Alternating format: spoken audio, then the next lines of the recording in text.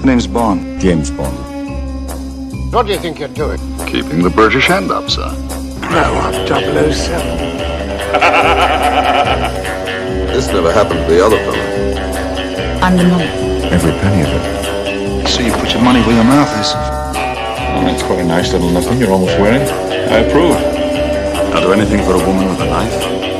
I'm in small but I never forget. Kill Bond, now! To the right! To the right! To the right! Shocking. Positively shocking. You get your clothes on, I'll buy you a nice train. Welcome to 007 for our monthly episode. And as we promised last week, we are here to discuss Anthony Rossi's rankings of James Bond. No, Rossi still hasn't finished the series. So we got a backup.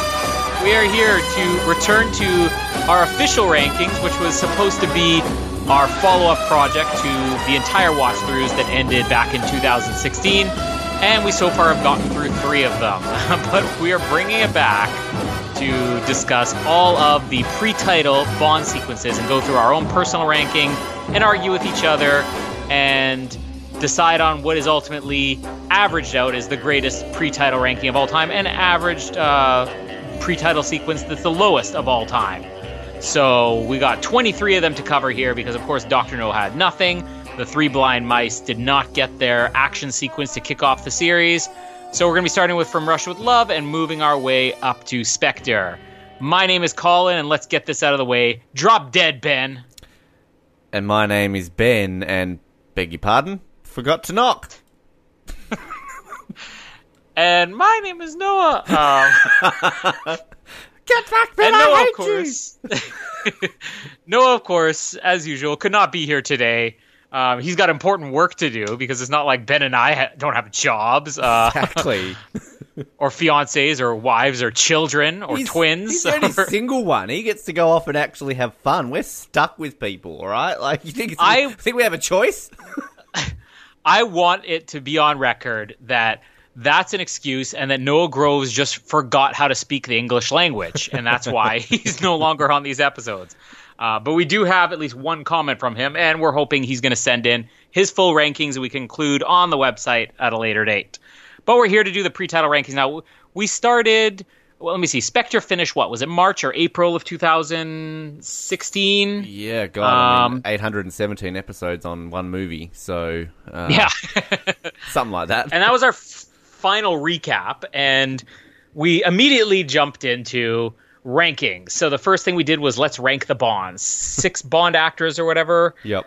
We each went through our rankings, and then we immediately jumped right back into rank the songs. And then schedules got in the way, and we started on commentaries to buy time, which we've been doing now for 2 years. 3 years, sorry. With one brief rankings episode, which our last one was the villains, if I remember right, a little over a year ago. Yeah, because apparently I'm dumb for not liking Le Sheep as much as you two. So yeah. There's always one that I'm the bad person at. I'm looking forward to this list as well. Don't worry. I can't wait to hear "Man with the Golden Gun" as the number 1 pre-title scene from Ben Waterworth. Shit, how did you know? There was a little bit of a pause there. It got me worried. We'll have to wait and see. Yeah, that's a joke. Lol, better not change my ranking. Shit. But we do have, like, so many of these things. We're like, let's rank the climaxes. Climax! Let's rank the original scores. Let's rank the Bond girls. Let's rank the henchmen. And so many like that.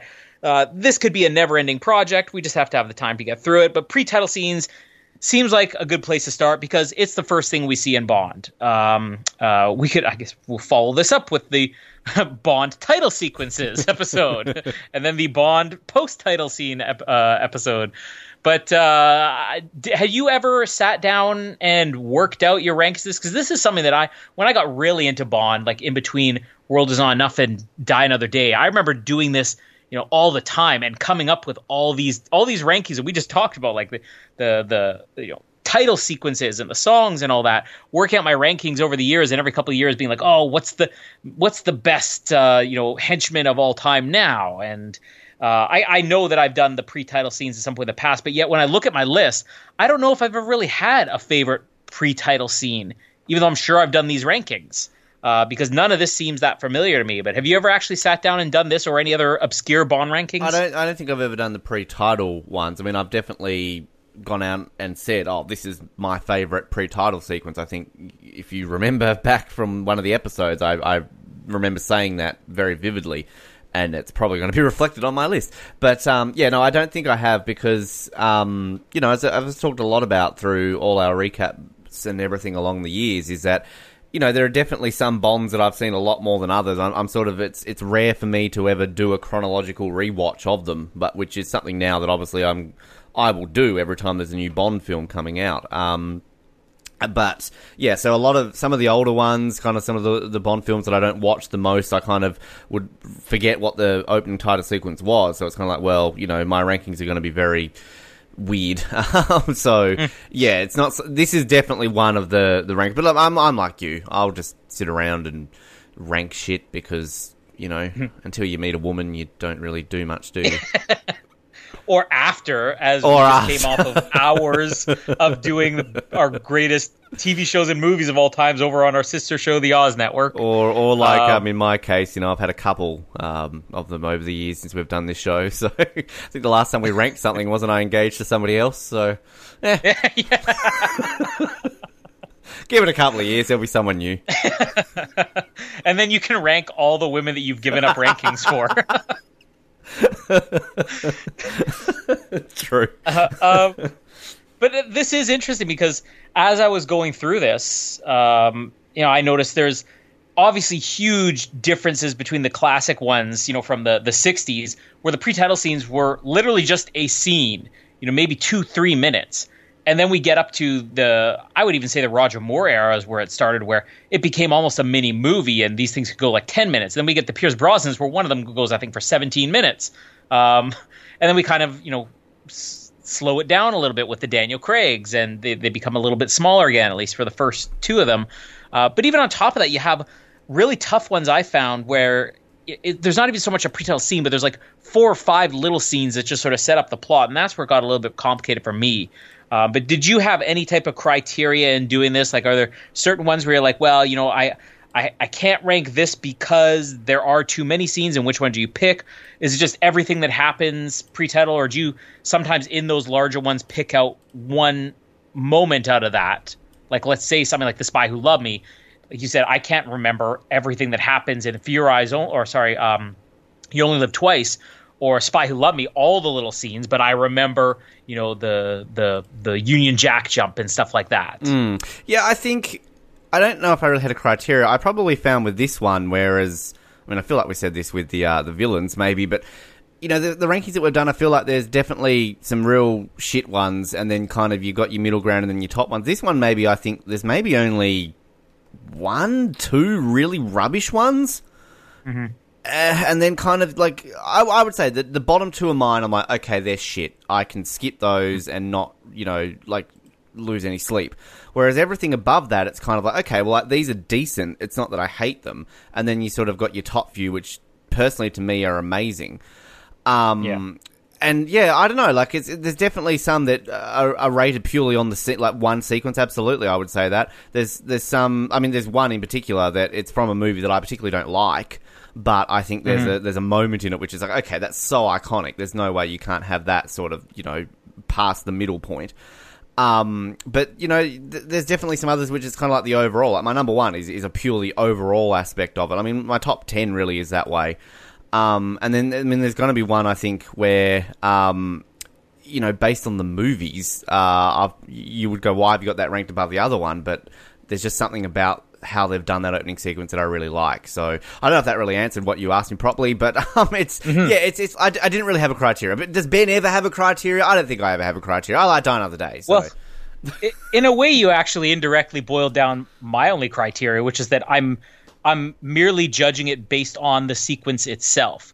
And for some of these ones where it's not even so much just a fun pre-title scene, it is just to set up the plot. I had to judge that based on, well, I don't care about whether this did a good job of setting up the plot later on. If none of this had anything to do with the plot, would I still rank this in the same spot? So I didn't want to get into the mess of, let's say something like You Only Live Twice. which may come up very soon on my I'm talking about it a lot. There's so many scenes in there, and they're all very important to set up what happens later on in the movie, but nothing that you see is particularly that grabbing, whereas there are other ones where the movie itself is not something I'm even that big of a fan of. I mean, looking even just in my top 5, there's at least one in there where I'm not a fan of the movie, but yet I can't deny how great the opening sequence is. And I think that's part of the fun of doing all these little rankings, because we know where all of our favorites are from movies and everything, but when we get to Henchmen or Bond Girls, the very top ones on my list are going to be from things where I'm like, man, I wouldn't give this movie credit for anything else other than these things, but it still belongs to be at the top of this particular list. Yeah, I would agree with that. So, yeah, I think in summary, what you said and what I think too, I looked at these separately. None of these did I go, oh, well, this has to be high because it's so important to the plot. Like, yeah, absolutely. I purely looked on it based on the opening series. Like, it's just, to me, it's like if you're watching this as a mini movie on YouTube and you don't know what happens in the rest of the film, that's kind of how I look at it. Mm-hmm. And we're going to kind of alternate these differently. In the past, we would have 3 of us here, so that's one thing we're cutting out this time. Noah, you've been cut. But secondly, we would each give a ranking. So I would say, this is my number 23, and then you would respond, and then you would say, this is my number 23, just to kind of speed along, because there's not as much to talk about when a lot of these are 2 to 3 minute long scenes. We're going to kind of give groupings. So we'll do 23 through 21. And after you've done your 23 to 21, we'll do 5 at a time. So we'll do 20 through 16, then we'll do 5 at a time for 15 through 11. Once we get to the top 10, we'll just sort of alternate 1 at a time. Because I think you've said, and it's kind of the same with me, my top 10, probably my top 11 are like, these are the really good ones. So those are the ones we'll have a little bit more discussion on. Are you ready? I am ready, locked and loaded, and I was trying to think of a funny Bond quote, so I'm just going to go with fuck, I can't remember one. It's just a bit of sport, Miranda. Yes, I'm ready to go. Well, I'm going to say we will count this down, even though it's not a commentary. It's going to be 3, 2, 1, Delicatessen, in honor of Noah, who the only thing he gave us was about 5 minutes before we went to air here. He says, I've been busy at work, but I'll let you know, or so let it be known, I don't like For Your Eyes Only opening. So it's coarse and rough and irritating and gets everywhere. It gets everywhere. So we will kick it off in 3, 2, 1, Delicatessen. And number 23 is not For Your Eyes Only on my list. Sorry, Noah. But my very bottom is something we just talked about a month ago, which is Diamonds Are Forever. And this is the perfect example of it's just a grouping of scenes that I wouldn't even say they set up the plot. I mean, this is an example of you're using this to tie up loose ends from a previous movie, which really has never been done. There's one other movie that does it, I think Quantum of Solace in a way, but that's directly connected. So in this case, it's there to tie up on Her Majesty's Secret Service. And even though I don't want to hold it against a movie if you have these groupings of scenes and it sets up a plot, I don't want to judge it based on the plot it sets up. You do have to judge it based on following up a plot. And we talked about this in the Diamonds Are Forever commentary, following up on Her Majesty's Secret Service. And this is the first thing you see. Like, they felt it was important enough to keep the continuity that they wanted to address Tracy's death in an indirect way. They wanted to address the whole Blofeld thing, but it was just garbage the way they did it. And Blofeld in the mustard mud bath or whatever it was, Connery just looking so old and uninterested, the worst fight scene with water guns. I mean, it's just there's nothing to like about the Diamonds Are Forever pre-title scene, so that's my very bottom. My second to bottom, I feel like I've said almost all I could say already. You Only Live Twice. Again, just a grouping of scenes that every single scene just sets up what's to come. And none of them are showing you anything particularly interesting. Some of these multiple pre-title scenes that we get, at least one thing will do a good job of just showing you something that's interesting and grabbing you. There's one in particular that I can't wait to get to because it's the same type of pre-title sequence, but it just handles it in such a better way. You Only Live Twice, we get like a spaceship swallowing a spaceship, which, okay, that's kind of cool, except is done much better when we get to Spy Who Loved Me. But every single time I've seen this movie, I just sit there questioning, where is the camera that's floating in space that they're seeing this on? Because it's just a camera floating there filming this all.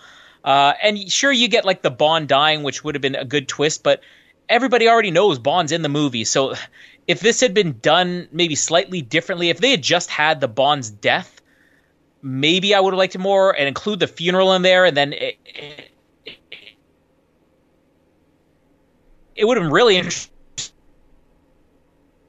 to see the pre-title scene with the whole coffin being put into the ocean, and they end with a permission to come aboard, and then you kick into there's another movie where Bond isn't in it, where I'm not gonna penalize it in any way, but you get a cool concept with the funhouse, but there's never really any type of excitement because that they're all mannequins he's facing, and Nick Nack's great, and it's just there's not enough to really set up what's going on there, and the only real surprise is seeing the Bond mannequin, or the surprise of he just shot James Bond, oh no, it's a mannequin, but it's very late in it where they even reveal that, and in the middle of the Roger Moore era, I feel like this, like a lot of things with The Man with the Golden Gun, it's kind of just an entertaining idea that was executed a little bit lazily. Well, a couple of these I might mention now.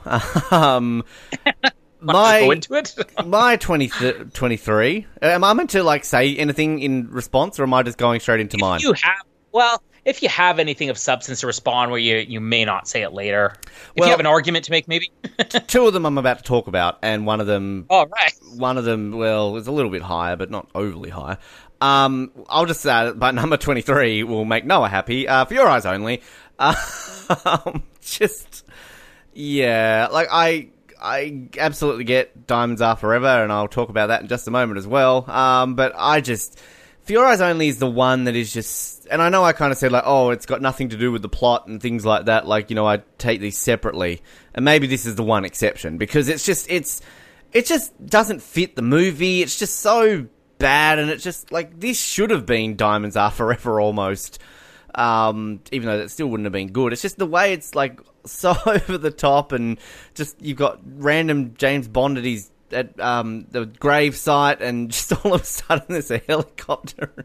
Oh, no, it's terrible. I don't like it. For Your Eyes Only is terrible. It's the worst one. Followed by Diamonds Are Forever. I agree with everything you say. It just, you're watching these back to back, and you're watching Her Majesty's Secret Service with such a great cliffhanger, and then you've got this, and Mud, and, water pistols and everything. It's just, it's not good. And it just, every time I see Blofeld in that movie, I always think of the line, look what the cat dragged in.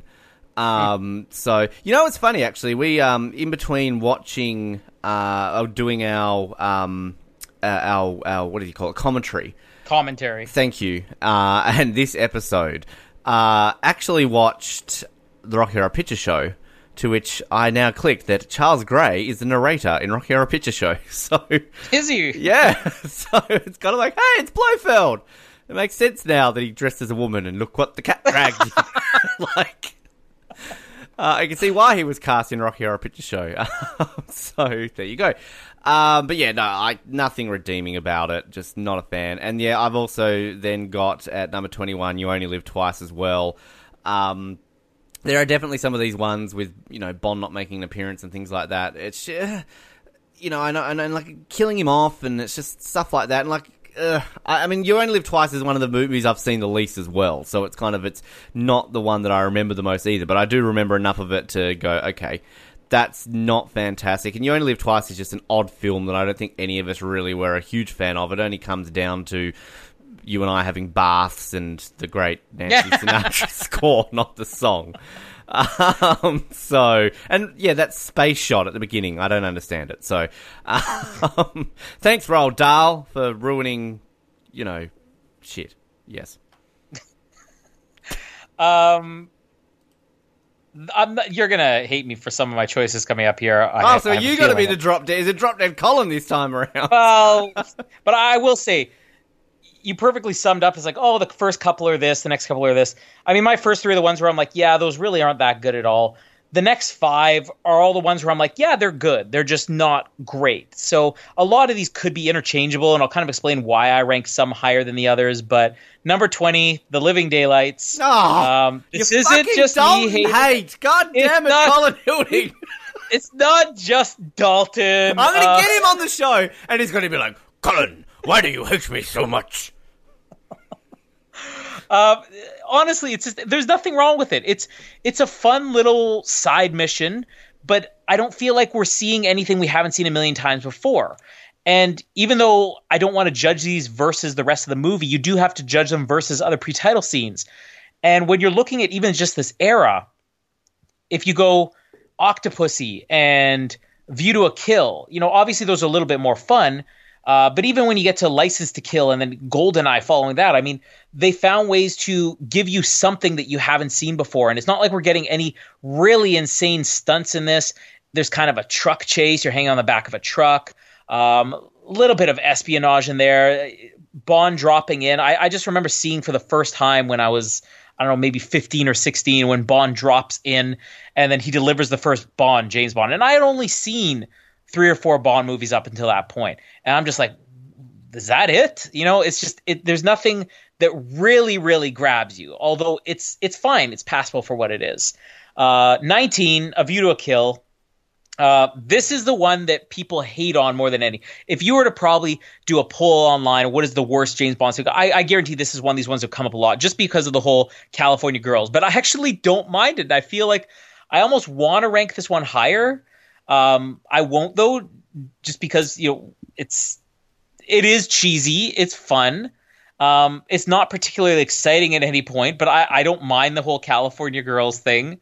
And Bond at the end, where his submarine turns into the big honeymoon suite bed and all that. It's all fun. But we are dealing with a lot of the issues we deal with in A View to a Kill, where Bond himself is only shown in a couple of close-ups, and the rest of it you just got, a stuntman and all that. So a few things that kind of just make it stick out a little as, okay, they're clearly covering for something in this. But still, I enjoy it a lot, and I'm not going to hate on it the way most people are. 18, Quantum of Solace. This could almost be interchangeable with the same complaints I have with Living Daylights. It's a car chase. It's not giving us anything we haven't really seen before. The only difference is that it really starts on this great intense level. And it helps that you're coming off of Casino Royale. Did you say something? I have not said a single thing. Please continue. Okay. I'm listening intently. It starts very intense. What we get from there's a couple, cool driving shots, but again, nothing really spectacular we haven't seen a million times. It's just the context of we're jumping right into it, and we're really going to... The movie never actually matches the intensity that scene has. And I think that's one of the reasons why I rank this a little bit higher, is that it kicks the movie off on the right note, whereas I feel like Living Daylights, something felt a little bit lackluster about it. 17, License to Kill. Huge improvement over Living Daylights. And again, I'm on the top end of the ones that are okay here. I love the plane stuff. I don't mind the wedding and all that. But it's okay. I don't really have much else to add on License to Kill except that it's just okay. Although it brought some fun back to James Bond. So if you are comparing this to other movies, at least you're starting this movie on a fun note. Unfortunately, there'd be no fun to be had after this. This is the last moment of fun you'll get from James Bond in the 80s. And 16, Thunderball. This one definitely had to be the highest of my okay ones, because we get the jetpack in there. It's something you haven't seen before. It's one moment that really grabs you. We get a little bit of the car gadgets, and we get the guy in drag that Bond gets in a fist fight with, which of course leads to, the Austin Powers, that's a man, baby, which this is where it originates from. So although it's pretty stock standard, the jetpack really puts it over the top, as does the car at the end. Wow. You really hate Timothy Dalton. Jesus, man. I didn't say there was anything wrong with them. They're just not in my top 10. I'm sorry. The guy is Mr. Pricklepants, all right? The best thing he ever did. You haven't seen Beautician and the Beast? Like, how dare you? I'm sure that would be in the top 5 and Bond somewhere maybe in the top 10. So wait, just to clarify, number 18, you had Quantum of Solace, right? I was listening to you properly Yeah, there. wasn't Quantum I? of Solace. Right. Okay, right. Yes. Just making sure.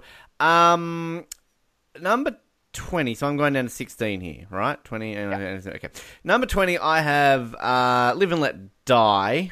I'm not a huge, this is one of those ones I think that really ties in, obviously, to the overall movie. So, and I'm not a huge Live and Let Die fan anyway. I've talked a lot about it. I think it's my bottom 2 or 3 movies. I'm just not a fan of it. And I get what they're trying to do here. Something a little bit different. You're setting up the whole sort of voodoo aspect of things and killing off these people and setting up the whole Sam Monique aspect of it. But it just to me, again, we're ranking these as entire sequences, and sort of trying to separate them from the movie. And again, you list these and you're like, okay, well, that's not, it doesn't stand out against a bunch of the other ones. And sort of into these ones now, which, as I said, really the bottom 2 are kind of the really crap ones, and the rest are sort of okay, well, some of these are okay. I'm not going to say they're terrible, but yeah, Live and Let Die at 20.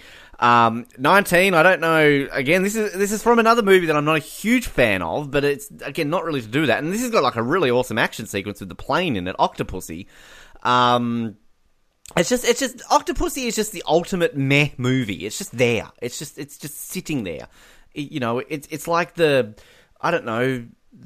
Romania of James Bond movies. People know Romania exists, right? Romania is there in Europe. It's a great country. But average conversation during the day, you're around the water cooler and you're like, hey, Frank, let's talk about our favourite countries. How great's France? How great's, England? Oh, they're great. You're never going to go oh, how great's Romania? It's kind of there. Whereas it's like James Bond movie, oh, how great is Diamonds Are Forever? Okay, no one's saying that. How great is Goldfinger? How great's Goldeneye? How great's Skyfall? No one's ever oh, how great's Octopussy? Except if you're Rossi, apparently. And I kind of feel like that's the opening sequence of Octopussy. You've got a great sequence with a plane flying through a building. Didn't I make the argument that all those people died or he killed all those people in there? I can't remember the argument we had at the beginning of that episode. Whatever. But the point is, it's just there, all right? I remember it for the plane. Sorry to all our Romanian listeners out there. Wasn't one of our Oslets Romanian? Yeah, Alina, she did the original 007 logo. Shit. She's the one responsible for the picture of us as James Bond as our cover photo. Wow. Ben, you have a short memory. Hello, Alina. I think she just got married recently. Congratulations, Alina. I'm sure you're happy. She was the Romanian of the Oslets. She's there. She's just there. You talk about your favourite Oslets. I love Colin. Lancey's great. It never comes up in conversation. Helena, what a great Oslet. Oh, shit, I'm not getting invited. We won an award, didn't we, in Eastern Europe? That was Czech Republic and Slovakia. It wasn't Romania, don't worry. So where I'm up to. Okay, 18, you just said it. A View to a Kill. I'm the same as you. It's so incredibly cheesy with California Girls. But I think we talked about it in the episode. There's just something about it that I crack up laughing at. It's so funny. I know I just said For Your Eyes Only is so cheesily bad because of the way they just randomly kill Blofeld. But this is James Bond on skis, and all of a sudden they start playing California. There's just something so brilliant about it that it's so bad that it's just brilliant. And then when he's in the bath, is it the Bartho sub, that thing at the end of it, where all of a sudden he's got what's her name in there? It's just oh, looks like they're stuck here forever. I'm come on, that's got to be the absolute last true Roger Moore James Bond moment, maybe. And then well, I mean, he didn't die. It has to be, yeah. But even then, you think about the Bond movies that came afterwards, and we had some great Pierce Brosnan moments. I thought Christmas only comes once a year, but I mean, come on. I want in Bond 25, I want a Beach Boys throwback. I want Daniel Craig.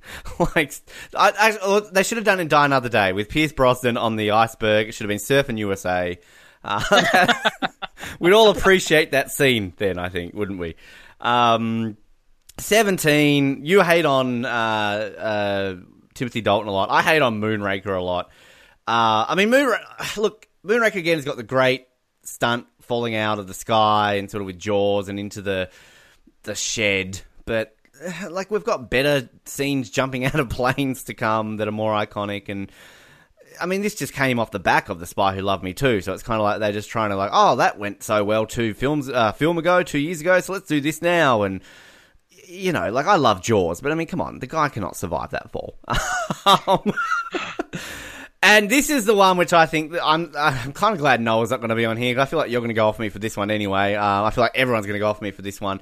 Casino Royale. Now, it is great. Don't get me wrong. Like, it is great the way they do it, and for the type of Bond film it is. Like, because obviously it's this gritty reboot, so, you know, you're kind of seeing how it is, and it's all in black and white, and it's just everything, but it's still... I know I harked on a lot about this during the Daniel Craig movies, and I'm still going to hark on about it.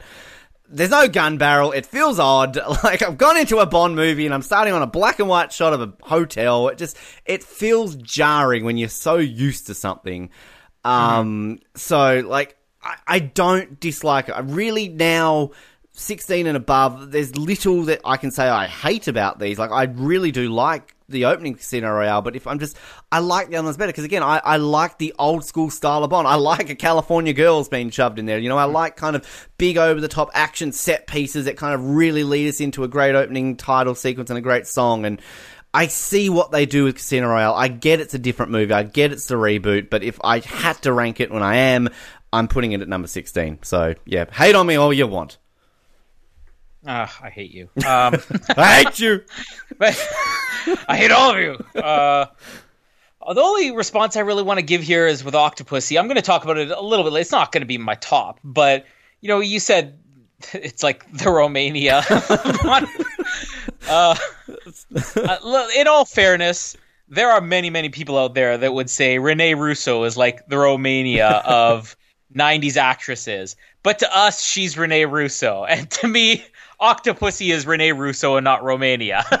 Most people won't understand it, but I see the appeal. Not quite as much as Rossi, but I see the appeal of it.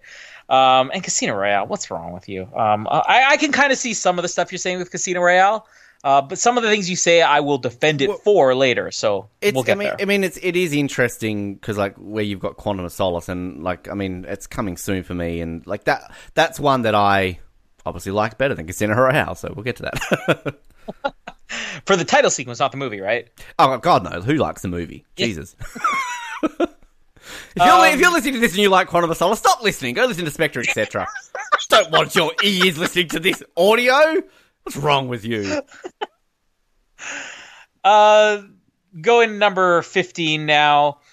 I'm going to put For Your Eyes Only. Now, this is higher than it is for you and Noah, but this is in the grouping the ones that I actually really like. So I'm going to be mostly defending it here, because if you took the Blofeld thing out of this, if there was no Fofeld or whatever you want to call him, it was just some random villain in a wheelchair, and this entire sequence is exactly the same, people would love it a lot more, because the helicopter stuff, it's incredible stunts. You know, Bond hanging off the side of it. You still get enough Roger Moore where it's not View to a Kill with one close-up shot at the beginning and then the rest of it from a kilometer away.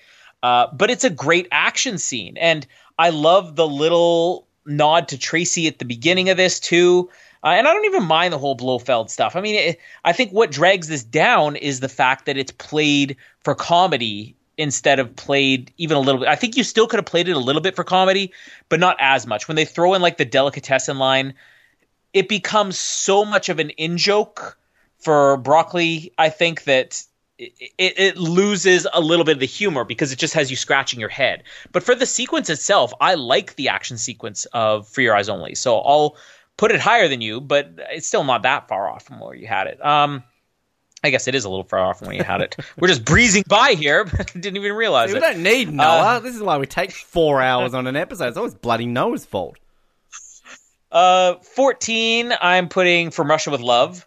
And this is one of these ones where I really struggled. I wanted to put this in the top 10 because everything about this scene is great. It's the first pre-title scene ever.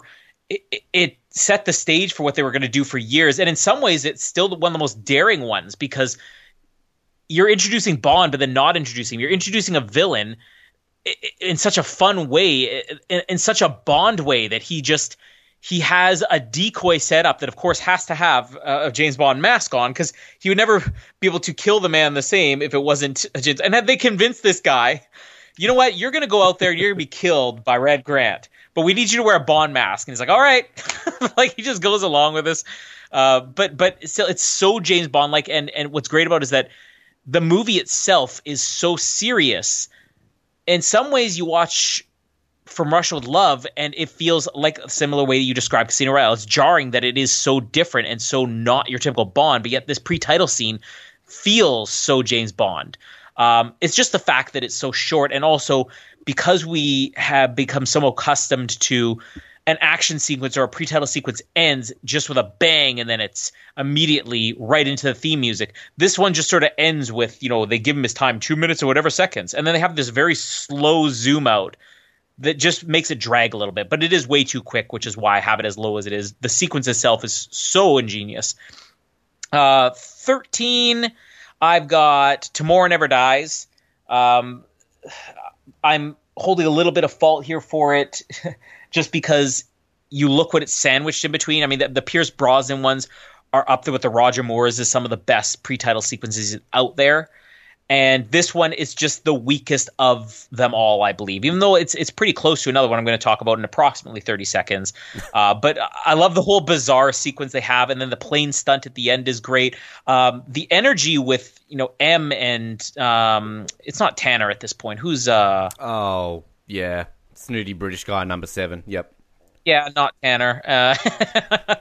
Older, not the Tanner. Energy, yeah, the energy that they have. Back at MI6 headquarters watching this it's just so much fun. And just Pierce Brosnan's having a blast here. He's arguably having more fun in this sequence than he has in the rest of the movie too. And I actually think Pierce Brosnan probably looks like he has more fun in Tomorrow Never Dies than any of his other movies. Bringing us up to number 12, which is Die Another Day. Look at you with Die Another Day in your top half. Oh, I'm so proud of you. Honestly, this movie should have just ended as soon as the pre-title scene ended, because it's all downhill from there. I mean, the theme song and all that, the invisible car. There's so many problems, but really, there's nothing wrong with the pre-title scene. I mean, the surfing at the beginning, it's such a James Bond thing to see. And I love Zhao's introduction. Zhao is one of my favorite henchmen. Don't blow it all at once. We got great one-liners in there.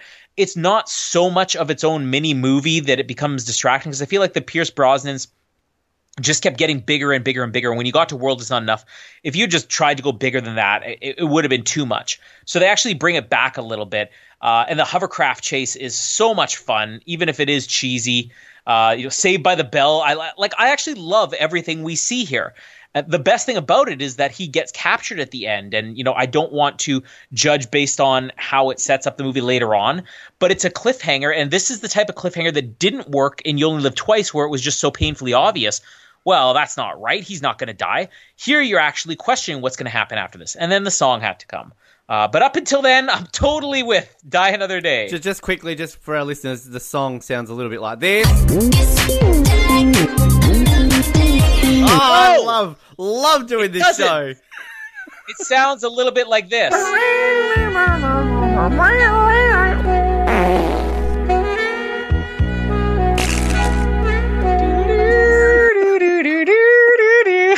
I heard the fart. Which is... Which is my number 11. Hang on, before you do that, I just also want to play this little clip for our audience at home to hear what Colin just said. Die Another Day. I actually love everything we see here. Yep, I love the joys of editing clips to make it sound like Colin likes Die Another Day. It's great. Wait! Stop that. I didn't say that. I'm quitting this show right behind Noah. Number 1, Die Another Day for everything. Yes, welcome to Die Another Day Oz. Yeah, well, the joke's on you. You have to do the work to edit that later. I just get to hang up on this call, go on with my life. So number 11, the Rene Russo of James Bond's Octopussy. Why hasn't Rene Russo ever been a Bond girl?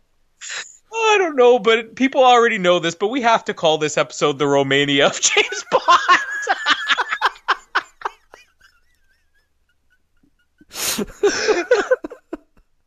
I'm so sorry, Romania.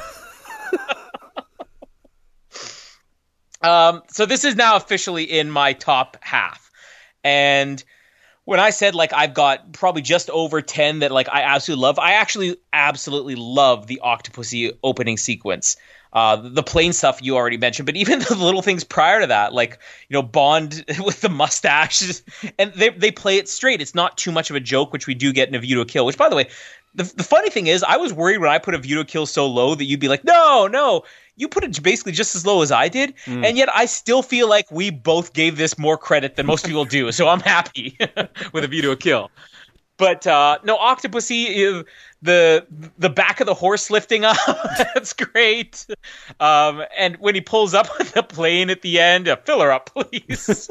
And then the song came. But I'm still going to argue that there's not that many people who die in that plane thing, the hangar explosion. But it's such a great scene, and all the Roger Moores really had this incredible stunt to start it out, and seeing that plane fly through the hangar, I mean, it's just nuts, and there's so much speed there, and I officially rank this among the ones that I absolutely love. So Rene Russo, we absolutely love Octopussy. And Romania. Yes. Imagine Rene Russo. Imagine going on a trip with Rene Russo to Romania. That's like peak life. And watching a James Bond marathon. Yes, but not Octopussy, because no one will ever include that. It's just there. Number 15, you might go off me for this one too. And again, I don't dislike the opening sequence of this. It's just I had to with the ones I put above it. On Her Majesty's Secret Service. You know, it's the way it's intense with the car chase and kind of the way we got this fight sequence on the beach and just everything, and like 2 deaths by canoes or whatever the hell that argument was in the beginning as well. I was a neutral one in that one, I think. Didn't I just go in the middle and say, one died, not both? Noah was the one insisting everybody died. I think, look, in all fairness, I think that to introduce a new Bond, I mean, we never had that, of course, in James Bond, a new James Bond at this point. It was a unique way of doing it, especially the way sort of, you know, the camera like goes up, like, James Bond, how are you, comma? And, you know, obviously the fantastic, you know, this never happened to the other fellow line, but again, like, I feel as much as I love it, and I don't want to talk it down, it does feel very odd that, like, he's breaking the fourth wall.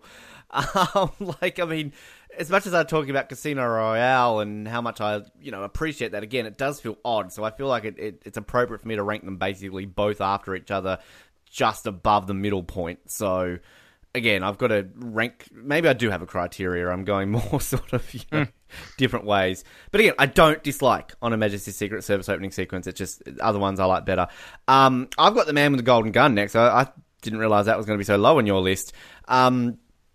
Yeah, I get, again, no Bond in it, but it's just there's something unique about it, and it's tense. I like the tension with it, sort of how you're going through the funhouse and everything along those lines. And isn't it the statue of Roger Moore? Like, didn't we talk about how obviously bad it was? That that's really Roger Moore and he can't really stand still or something like that? Like, stand still, Roger! So, yeah, but I don't know, there's just something unique and fun about it, and I love Nick Nack in it, and it's just intriguing. I like that real intrigue and mystery, which I feel Live and Let Die tried to do, but this one I feel more invested in, I think. Whereas, because Live and Let Die is a bit more choppy all over the place, whereas this one I feel like, I'm like, holy fuck, what's going on with this? I want to know more. And it makes me want to watch more of the movie. Roger Moore. At 13, Quantum of Solace, the highest. Maybe I'll rank Quantum of Solace on any list. I don't know. I really love how they went with the idea of this picking straight up after Casino Royale. And it's kind of like what you're talking about Die Another Day, is that I really love the opening sequence of Quantum of Solace, and I think kind of like if they stop the movie there, like, you know, it kind of could be really good. But the last time I watched Quantum of Solace with Mallory, like, we watched it straight after Casino Royale ends, and it's one of these things where I don't know if you've ever done it, but you think you should do it, and it works really well. It's kind of like when you watch A New Hope straight after Rogue One. It's like, boom, it's perfect. It really just feels like you're watching a super extended movie. So I just really like it. I like the way kind of the camera sort of like flares, and it's got like that sort of fade in on the car, the way it's zooming in, and the stunt work on it all, and just sort of green, not green, fuck green, Mr. White. There's always a colour involved in there somewhere.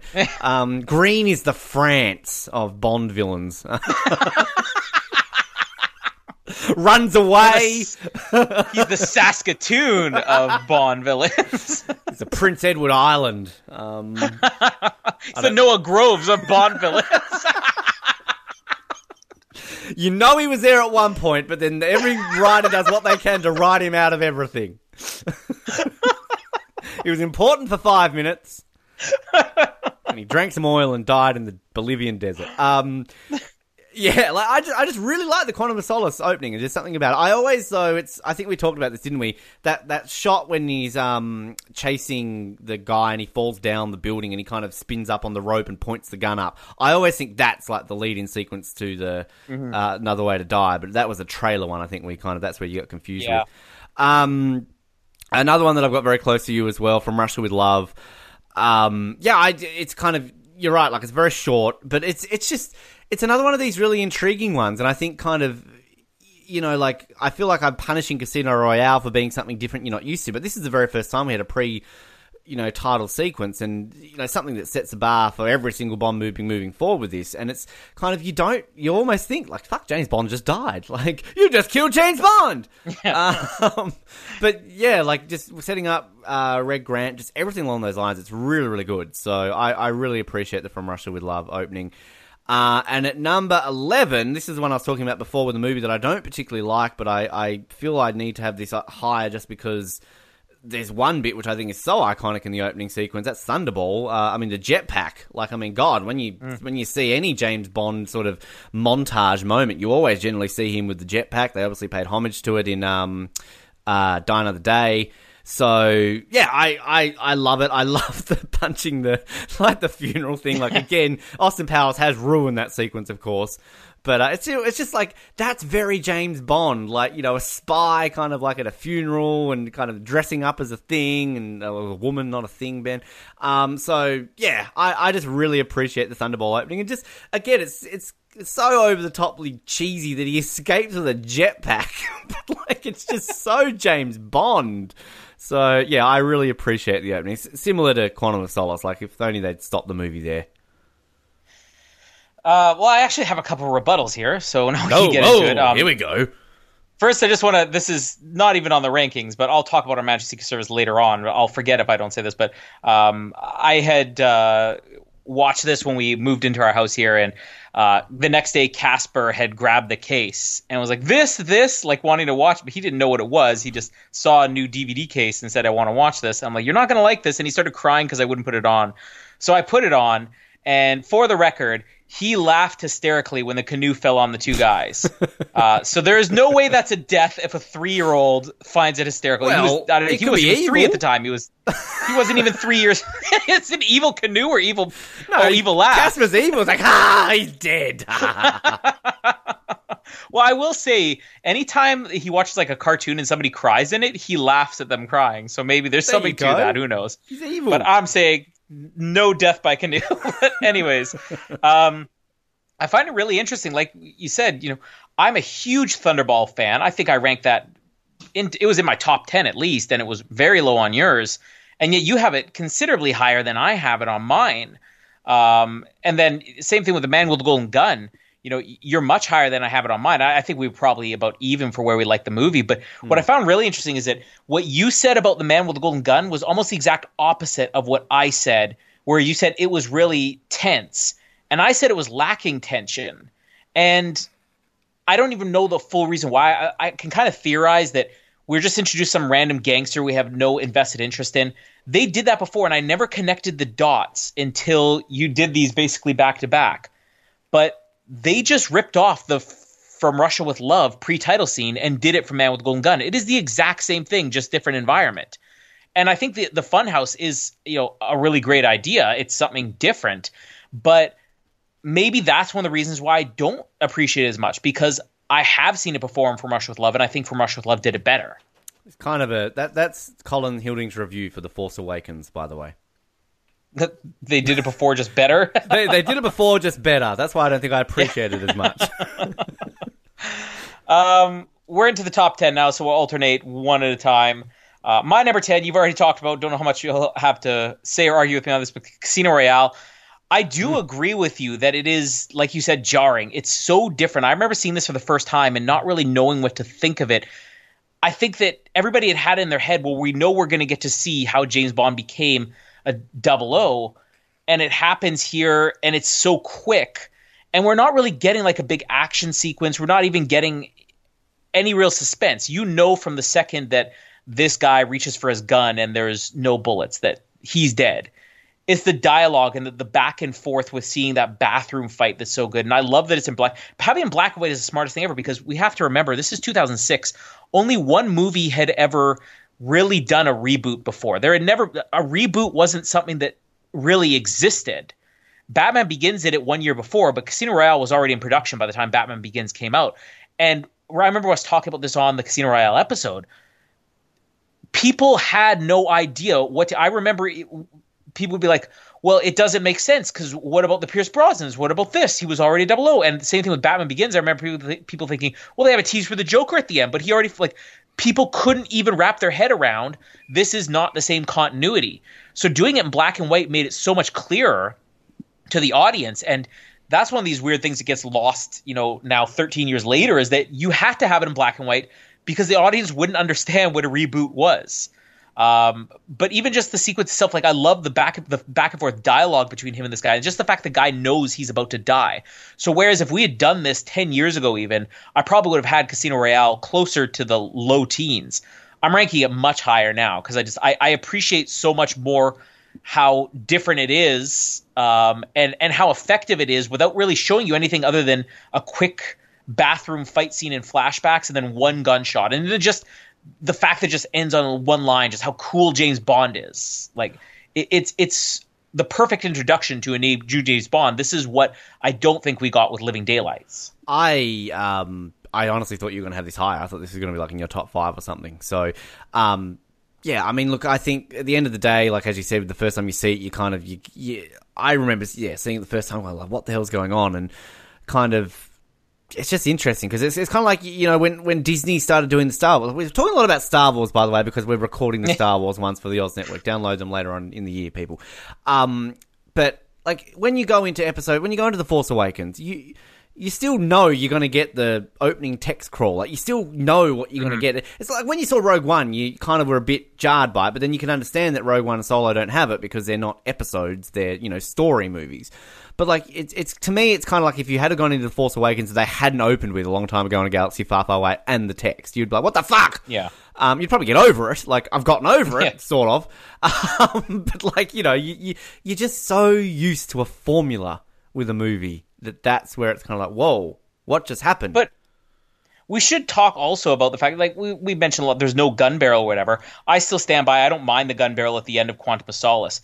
And I remember just loving, even the first time I saw this, the fact that the final shot of the pre-title scene is Bond turning to the camera and kind of doing the pose that we get with the gun barrel, and then the gun barrel is incorporated into the main title scene.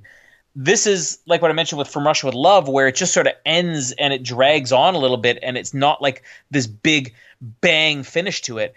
They found a perfect way to have this bang finish and give you a little bit of the taste of the gun barrel without actually really having any other action in the whole sequence. Meh. Meh. Drop dead, Ben. Number 10, because one of us here has to defend the amazing Timothy Dalton. I have License to Kill. Wait a second, you haven't mentioned any they're both in your top 10? Damn fucking straight they are, and all the Pierce Brosnan ones, so suck it. You knew they were going to be in there, come on. I honestly thought I would have this higher than Living Daylights because I like License to Kill more than Living Daylights, but the thing I really like about License to Kill is just like the backdrop, like the location, sort of in the Florida Keys and kind of all the bridges, like it's just, and the way they catch the plane and just everything about it. It's just, this is what I love about Timothy Dalton movies. They mix a bunch of seriousness with a bunch of fun, and fuck you, Timothy Dalton's amazing. But I really like it, the wedding sequence, and just. It makes me smile because I really like the opening of License to Kill, and it goes into a great song. Fuck you, License to Kill is a great song. I'm gonna license to kill. And Sanchez, just anytime Sanchez is on my screen, I'm a happy man. So yes, License to Kill is always going to be in the top 10. It's a great film. It's a great movie. Happy 20-year anniversary to License to Kill. 30-year anniversary to License to Kill. It's an okay opening sequence. Like I said, I enjoy it. I don't love it, though. It's probably the thing I like best about the movie, though, so I'm not going to argue with you too much. What about Dilla? Now that should have been part of. Imagine if we'll do a little bit of speculating here, and I'm going to do it on my next one. But imagine if the pre-title sequence actually rolled over into that, and it ended with the whole like, with her death. That's what we got. Like with Die Another Day, it would have been a great ending to it. I actually think that would have bumped this up on my list a bit more. It would have made it a little bit too long, but you could have cut out some of the, Bond flirting with Della stuff and just ended with her dying. I don't know. We better have that in Bond 25. I expect Felix to come back. He's married to Della and she gets attacked by a shark. Yeah. So Daniel Craig can be like, Della! Della! Della! Della! Della! Sorry, Della! Jeffrey Wright would just be, Della. Get that fruit off Della. I don't like the fruit. I want to make Della. Hold the fruit. That's why I eat the peppers. Sorry. Sorry. I love Jeffrey Wright. Anyways, my number 9. I'm going to do a little bit more armchair quarterbacking here and say that this could have been even higher because you already mentioned Moonraker, I guess the things that you thought were just okay about it. I think that this fight on the plane and the skydiving sequence, if this were all we saw, this would have been at least a couple spots higher for me. But similar to like You Only Live Twice, where I don't really like that it's just putting things in there to set up the movie and we have almost too many things going on, we really only get the whole hijacking of the Moonraker in here. You could have cut that out and just included it as soon as the movie started. I feel like this is the perfect action sequence start because we already had that stunt in Spy Who Loved Me. And here, like, we're going to have a stunt just as crazy, but have it go for 2, 3, 4 minutes. And we've never really seen something like skydiving in a James Bond movie. And if there's another downside to it, it's the fact that it does end with kind of that embarrassing thing with Jaws crashing into the circus tent and everything. But the sequence itself is so much fun. I think you kind of undersold this. I mean, the stunt work is just unbelievable. This is on par with what we saw on The Spy. Maybe even in some ways more spectacular to watch than what we saw on The Spy Who Loved Me. It just wasn't necessarily... It didn't have that big punch because The Spy Who Loved Me was one incredible moment at the end, but this was dragged out a little bit longer. But I love Moonraker. I don't know what you're talking about. And you like this movie more than I do? Moonraker? I hate Moonraker. It's the worst Bond movie of all of them. Like you hated Moonraker. No, I do. That's like my number 24. Like, ugh.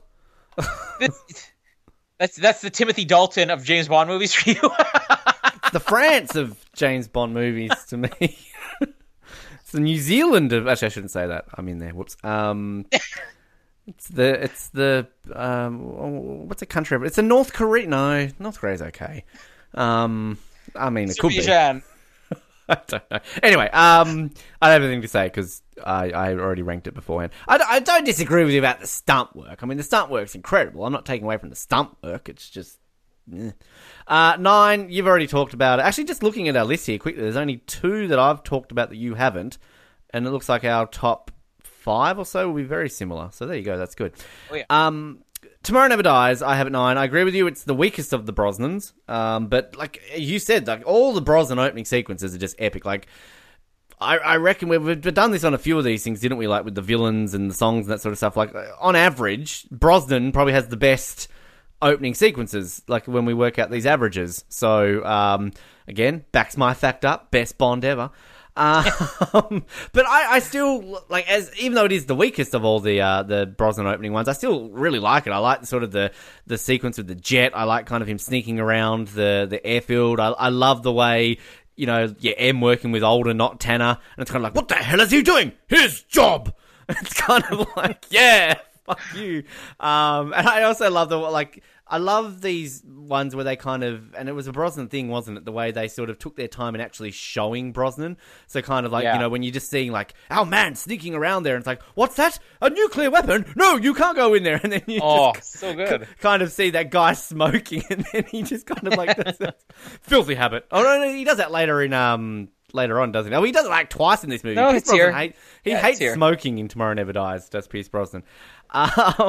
So yeah, it's great. I love it, and but still, I love it a lot. But it's still the fourth of all four of the Pierce Brosnan movies. And you're right, Pierce Brosnan just looks like he's having fun. He loves life, does Pierce Brosnan? Like, what a man! It's so weird because Pierce Brosnan himself has said in interviews, like, I think it was on the Everything or Nothing documentary. It was like, yeah, you know, I love the first movie. It's like, the other ones, they all kind of just, you know, blend together for me. But I'm serious. Watch every moment of Tomorrow Never Dies, and Pierce Brosnan looks like he's having more fun than he had in even GoldenEye. And I could almost say the same thing for World Is Not Enough, except the World Is Not Enough just happens to be a more dramatic movie. But you know, I actually forgot about how, even though we watched it recently, I forgot about how they had that whole thing where you're not seeing him in the beginning, and they're just talking about him, and you had him on the other line. It's like, no, what's that about? What? No, don't do that. Yeah, that's that may have sold it a little bit more for me. I don't know if it would change my rankings, but I appreciate that. Oh, he's so good. I want to go to Romania with him and Rene Russo, like the Thomas Crown Affair. We could play out the Thomas Crown Affair. We're doing that movie next year, aren't we? Oh yeah, absolutely. Come on, Pierce Brosnan and Rene Russo in a movie together? That's like porn for us. So my number 8, this is, I've talked about it so many times, the biggest jump I've had in fandom for a Bond movie as a result of simply doing this podcast, which is Live and Let Die. This went from, before we started the podcast, being easily in my bottom 3 movies to, it's still not a top 10 for me, but I appreciate it so much more. And the pre-title sequence, I also think that I didn't, for the same reasons I didn't like You Only Live Twice originally, I didn't like this, because it's probably 3 or 4 scenes that all set up the plot. I mean, we have the, you know, San Monique sacrifice thing. We have the assassination in the what are they called? The what? The Union? The UN, the United Nations? Is that what the United Nations? Yeah, the Union. The Union. But what really makes this for me, because here's one where it's not only just that we don't see Bond as in like Man with the Golden Gun had a James Bond mannequin, or From Russia with Love, it wasn't actually James Bond, it was a guy in a mask. There is no James Bond in this title sequence, and yet nobody really faults this the same reason they do with something like Man with the Golden Gun. And I think it's all because of this jazz funeral. And that's what I love more than anything in this title sequence. And I think you could have cut the other two, had just the jazz funeral, and I probably would have ranked this close to just as high. And I think the Union death is just okay, but I also love the San Monique sacrifice as well. But this jazz funeral alone just makes this for me. Yeah, I mean, I forgot about the jazz funeral, to be honest, but yeah, it just. Oh, it's in your top 10, isn't it? Yeah, I'll move it up now. No, I'm it's higgledy-piggledy. It's there and there, and it's kind of, I don't know, like, it's just too much crap going on for me to care. Like, it's kind of like, I like it solid. I like it all in one go, and I don't know. Yeah, no. I have it 12 spots lower than you, so I talked about it ages ago. It means there's only one now that I've talked about that's going to be in your top 10 that's not in my top 10. So, what am I up to? Number 8, The Living Daylights. The Living Daylights. AHA are coming to New Zealand with Rick Astley. I kind of want to go see them. Oh, wow. Look at you. Not coming in for Cargill, sadly, but, Is Sheena Easton opening? You know, the funniest thing is the way they talk about AHA on the radio. It's like fucking, I don't know, Bon Jovi are coming to New Zealand or something. Like, they're talking them up like they're the biggest band of the 80s. And I'm thinking, like, they do know they had, like, 1.5 hits. Like, like, everyone knows them for... Ladies and gentlemen, the biggest concert tour to hit New Zealand since the Spin Doctors. I just want to point out, U2 are touring here. Queen with Adam Lambert. Fleetwood Mac with Neil Finn, not Lindsey Buckingham. And, like, all the old bands come here, and everyone's, like, losing their shit. Meanwhile, like, Billie Eilish and the big like Drake are touring the rest of the world, and meanwhile New Zealand are finally after 30 years, you too are coming to New Zealand. But it gets better. Oh, we just got that song on the radio, bro. Take on me, it's number one. I really like the way they kind of set this up with this training exercise. And it's just entertaining to me. And I just love the way kind of, all of a sudden it's just people are getting shot left, right, and center, and they're really dying. And it's just Bond jumping on the truck and Timothy Dalton doing his own stunts because he's awesome. And then I know Noah and I really talked up the Bond, James Bond, the way he like lays in the boat with that woman. And what is he like? Pick me up in is this where he says like pick me up in 10 or better make it 20 or something like that? Or yeah, he drops that line. I really love it. I just love the way it's just a great introduction to Dalton, and the guy's just attractive and amazing. And I want to go to Romania. I want to add him to my little itinerary. He's coming with Renee and Pierce. He can talk Mr. Pricklepants. He can tell me how Fran Drescher really was. Count me out now. You're not invited. The only thing I really have to add on this, again, I have nothing against the sequence. I just feel like, and I like the idea of the training exercise that becomes a real mission, like that espionage part of it. But it just, to me, feels like it's not quite fun enough to be played just as a fun opening sequence, and it's not quite dramatic enough to be played as a dramatic opening sequence. It feels like it should have gone more one way or the other, and it would have been a little bit better. It's just sort of, it's perfectly caught in the middle of not having the right tone, but still being okay and slightly entertaining. What do we at? Number 7. So this one, another one where I thought, I could have put this a lot higher, but Skyfall. Wow. I love everything about the sequence for Skyfall. The ones that I have higher than this are just ones that I happen to love a little more. Here we have a little mini mission. This is the first real traditional James Bond pre-title sequence we get, because Daniel Craig, like Casino Royale, was meant to be something different. Quantum of Solace was meant to be something different. This was meant to be a big James Bond. This is a Roger Moore style, a Pierce Brosnan style pre-title scene. And the stunt with the cars in the beginning is great. The whole environment where they're filming, and where did they film this again? Was it Turkey? Did they actually film it in Turkey, or? Yeah, I mean the marketplace that they're driving through. I love that as just an environment. One of the greatest James Bond. If we eventually do a rankings of greatest James Bond shot of all time, I am 100% putting Daniel Craig dropping into the ripped apart train car and fixing his cuffs. Like, that is the best thing we see here. And one of the greatest things that I've ever seen any James Bond do. And just the whole idea with Moneypenny, as we find out, take the shot. It's so great. And then James Bond getting shot. I mean, I really have nothing bad to say about this. It's just the ones that are going to be higher, I'm going to be a little bit more positive on. And maybe it's just that enough time has passed with a lot of these that they've grown on me more. But now I'm kind of in my rankings where it's like, this is a perfect pre-title scene. I thought this would be a lot higher on your list because, but it's a bit higher on my list. I agree with everything you say, and I'll talk a little about it more soon. And according to what I just Roger Moore. I will talk about it, Roger Moore, soon. The opening sequence was actually filmed in Turkey and set in Turkey. So I've always wanted to have Christmas in Turkey. So, and it came twice. So you know what I'm trying to. Yep. All right. Number 7. Die Another Day. You were probably worried this is going to be number 1, but I still appreciate the fact that you had it at number 12. That makes me happy. I think I do remember you talking this opening sequence up when we did the 4-hour episode. But yeah, like hovercraft chase, like the one Bond movie to finally get a hovercraft chase correct. I'm absolutely with you. Like, I love all the one-liner puns. Like, it's so great. Even the surfing is great. Like, the one surfing sequence in this movie that's fantastic. And just, like, Brosnan still looks like he's having fun. Like, looks a bit older, but who cares? The guy can pull it off. He's still attractive and great. And just I love kind of the setup with Zhao and Colonel Moon, and just I also love him when he's punching the guy in the thing and he's like, I need a new anger therapist, and he's just like kicking the shit out of a guy in a boxing bag. Like, this guy is pure evil and amazing. All the nice Ferraris and everything that's sadly going to get destroyed in the movie.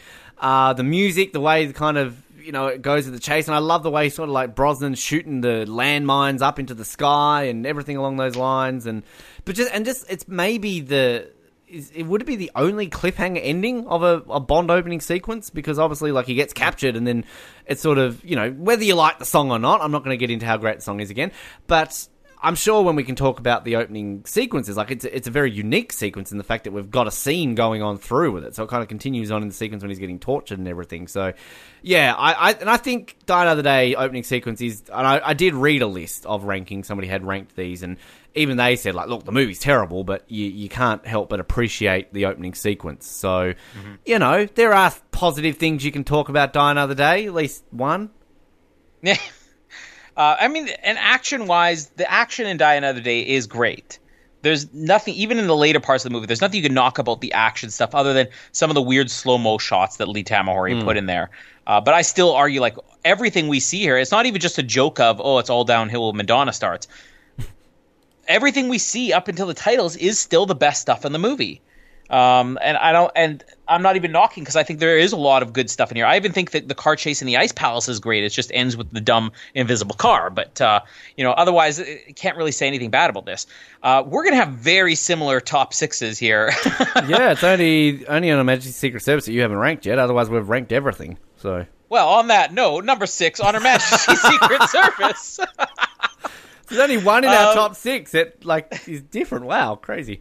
And here's the thing. Obviously, I've said so many times, On Her Majesty's Secret Service always has been, since I saw this movie for the first time probably almost 20 years ago. And from 20 years ago until now, it has always been my favorite James Bond movie. Never for one moment after I saw this for the first time did I ever say any James Bond movie would be better than this. I can't even say that for Star Wars. I mean, my favorite Star Wars movie has changed, over the years, over even the last, probably 10 years. But movie aside, I don't think I ever held this pre-title scene in such high regard until recently. And it's one of these things I think grew on me over the years, because I feel like it's the perfect example of how you can keep it short and still have it just be fun, and it has the right tone for the movie. In fact, in some ways, I mean, it's probably the lightest tone that this movie would have from this point on, because it does get not even just dark, but very serious after this, and yet it doesn't lose the seriousness you're going to have. Like Tracy walking into the water in such a subtle way, you get this is a woman who's trying to kill herself, and Bond's just saving her, and then what you were talking about with like Man with a Golden Gun, just there's a little bit of like mystery to it, like what is going on here. That's what I love about Bond rescuing Tracy from the ocean, and just having such a different location too. The fact that the way that they had with Tomorrow Never Dies, where you don't see Bond right away, we're not seeing a close up of Lazenby really until he says, "My name is Bond, James Bond," and I don't think he has the best delivery for "My name is Bond, James Bond." I just think it's a better introduction than what we got with Dalton in Living Daylights. But then the fight scene on the beach with the canoes, I mean, jokes about death by canoe aside, I think the fight scene's incredible. It's probably one of the last really gritty Bond fights we're going to see until the Daniel Craig era. And then just Tracy pulling out of there. I mean, you don't even realize this is part of the movie yet. And I love the whole "this never happened to the other fellow."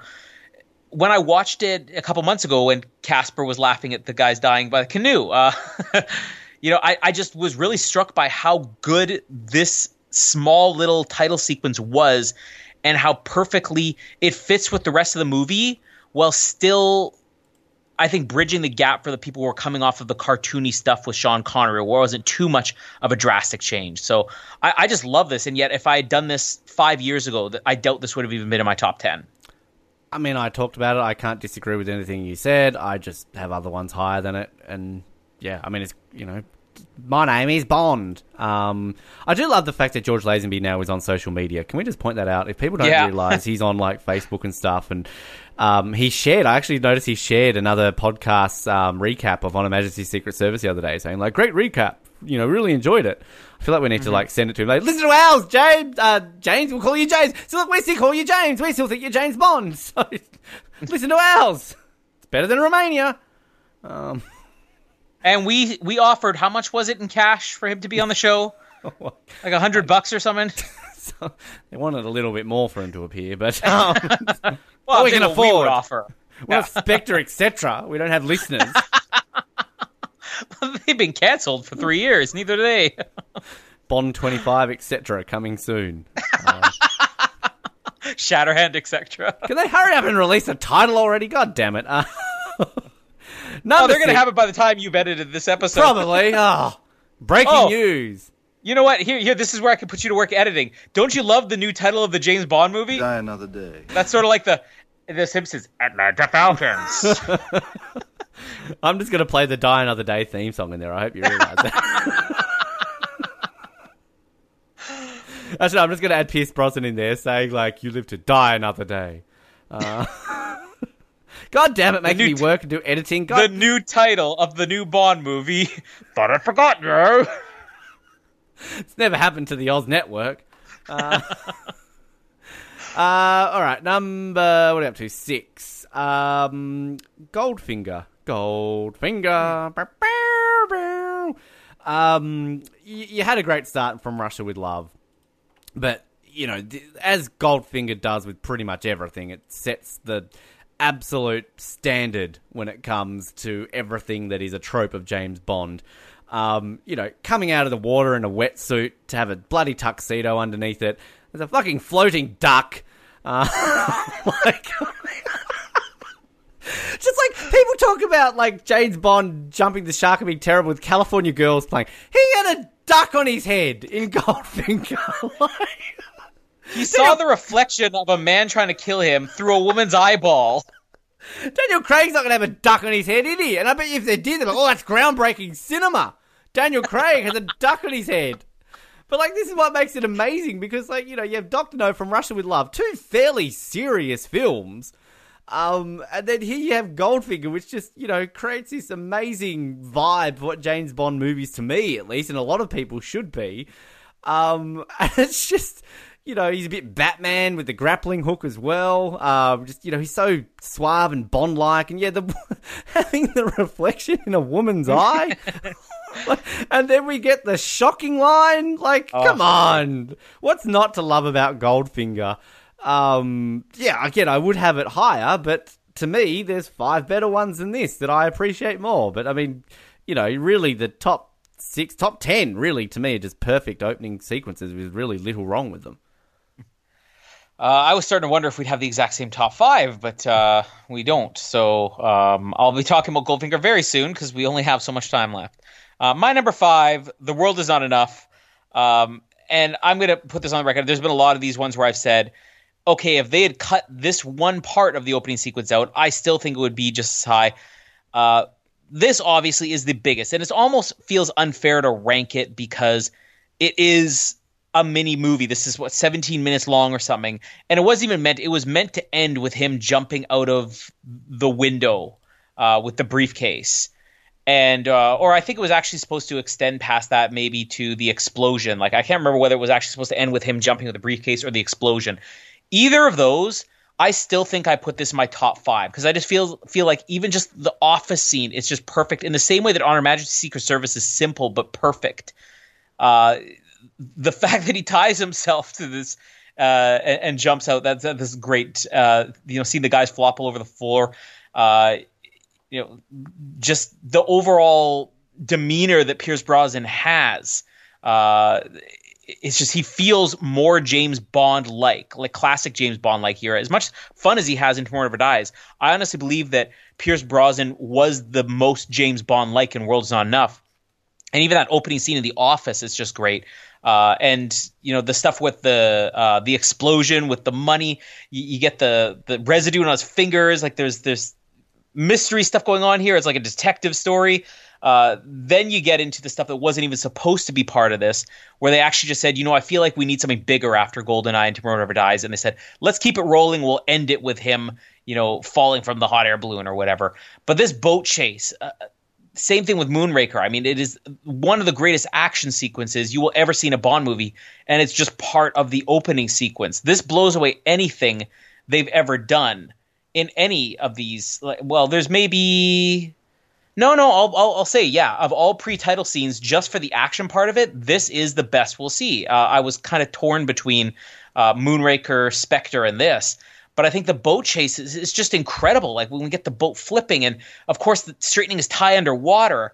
I mean, it's so good. It almost runs on too long, and I feel like I'm penalizing it for the way where I said it shouldn't be penalized because it is 17 minutes long. It has an unfair advantage because it is such a big sequence, but it just works. And if you had found a way to cut 5 minutes out of this, I think it still works. If you had ended this with the explosion before he jumps in the boat, I think it still works. And if you had ended this with him rappelling out of the window, just grabbing a briefcase, I still think it works. I'll be talking about it after.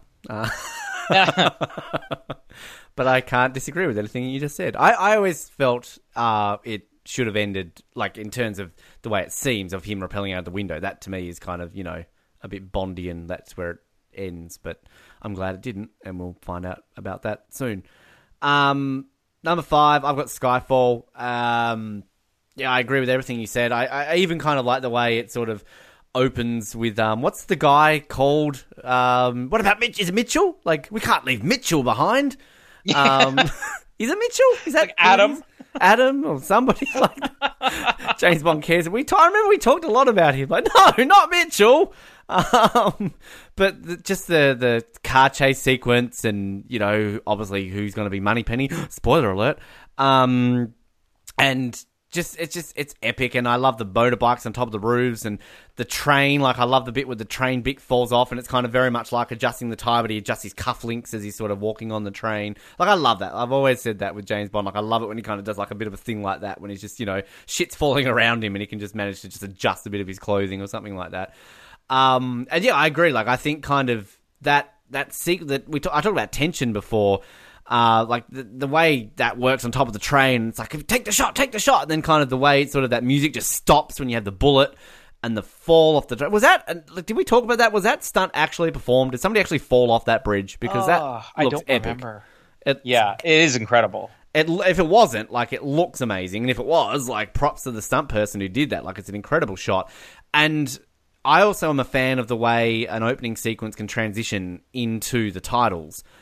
And I feel as though all of my top 10 pretty much really do transition. This is one, obviously, famous one where it falls into the water and you hear the opening bits of Adele. So, yeah, there's so much to love about this. So great. And I would probably agree with you if you were to talk about, like, iconic shots of James Bond, not just like the gun shot, like actual filming shot. Like, this would probably be up there and maybe is the number one, because it just everything about it. I love a good moment in a movie where, like, one moment can just stop the music and you're like, your jaw is like, holy fuck. And I remember seeing this in the cinema, going like, holy fuck. You just killed James Bond. So yeah, Skyfall, it's an epic beginning. And I can I just say, I appreciate the fact that we're both going to have a certain Daniel Craig movie higher than this. So yeah. And it could end up being the average number one. I don't know. Like, it seems it's very similar to our Villains one, where the average was basically between...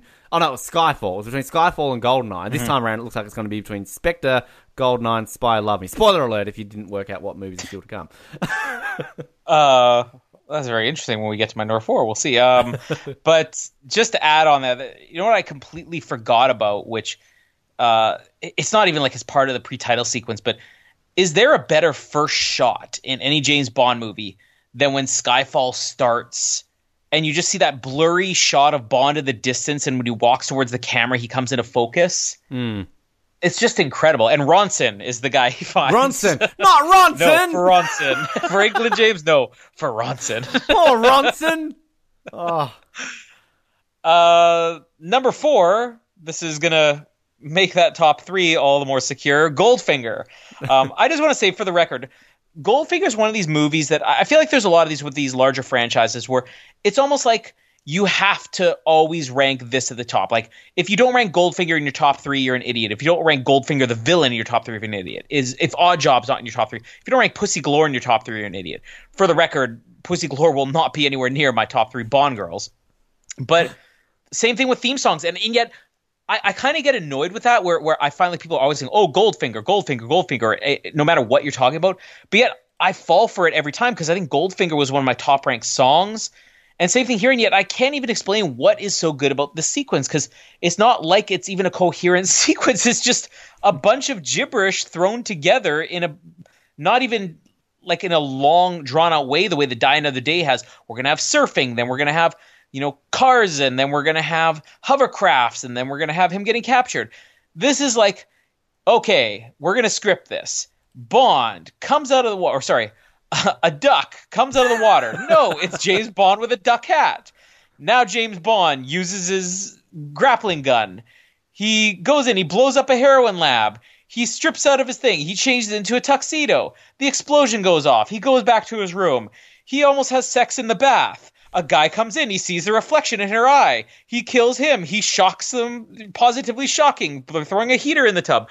It's just, it's all gibberish. There's no common sense to it all, and yet it is all so much fun. And I'm actually really glad you put this as high as you did, because if I remember right, with the Goldfinger theme song, you didn't have it as high. Not that the theme song and the pre-title really correlate at all, but I don't know if you're one of these people who's so, Goldfinger's overrated in any way. But it's just, for whatever reason, this pre-title scene is not overrated in any way. And yet there is nothing about this that really should work. It's maybe in some ways it's because it perfectly set the stage for what would become the pre-title scenes. From Russia with Love gave us the pre-title scene. It introduced an idea. This said this is what the pre-title scenes are going to be about. And can I just say, my favorite moment in this entire thing is when the explosion goes off and everybody is panicking. And Connery could have played it in a way where he's just not even reacting at all. But instead he has this reaction like, what was that? Oh, it's probably nothing. It's just so funny. This is Connery at his best. Like, in all honesty, the same way that Pierce Brosnan, I believe, is at his best as James Bond in For Your Eyes Only, from Russia with Love. The World Is Not Enough.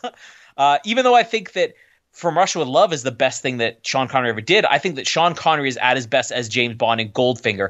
And you get everything that's going to be great about him in one sequence here. And yet, none of it makes sense. Yeah, I had this... Like, I know what you mean in terms of, like, you always kind of fall into that trap. It's a trap!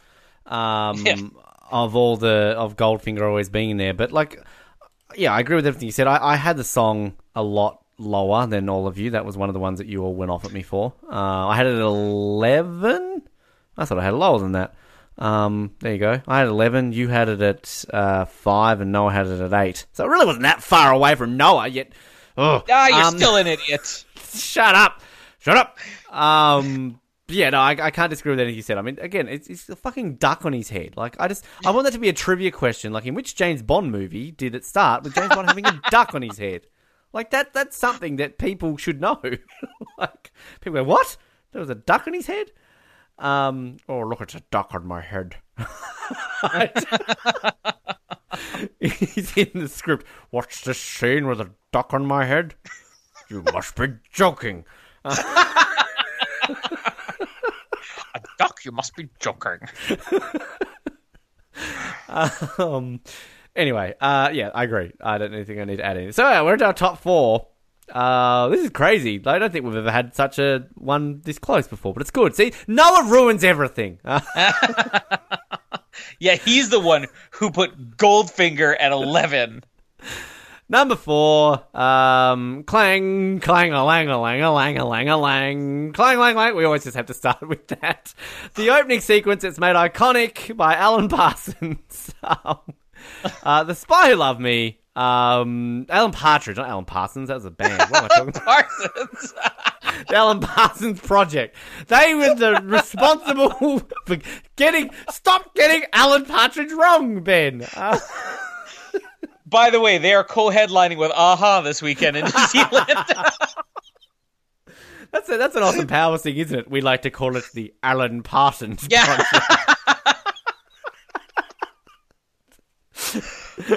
I really want to live through the 80s. Trust me, I looked into it. All that happens is an oil spill and a flock of seagulls. That's it.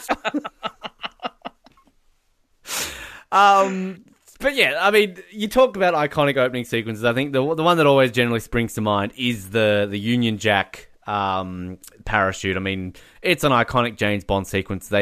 When you came to the London Olympics and you had Daniel Craig with the Queen, what was the parachute? It was the opening, of the Union Jack on the parachute. But it's far more than that to me. I mean, it's just the way we start off with the sub and angry Russians. I can't not talk about this and not think about that skit with some angry Russian shits with yellow piping. And we cut to Bond. He's with a lady. A little bit of Bush. So funny. But even the bit when they cut to M or whatever it is, and what does he say? Where's Bond? It's like, oh, he's on a mission. Tell him to pull out immediately. Yeah. We cut to James Bond having sex. And then it's like when he's, I'm just going to duck out for a mission, but I need you. So does England. So good. That is James Bond. It's so amazing. Yeah. It's so incredible.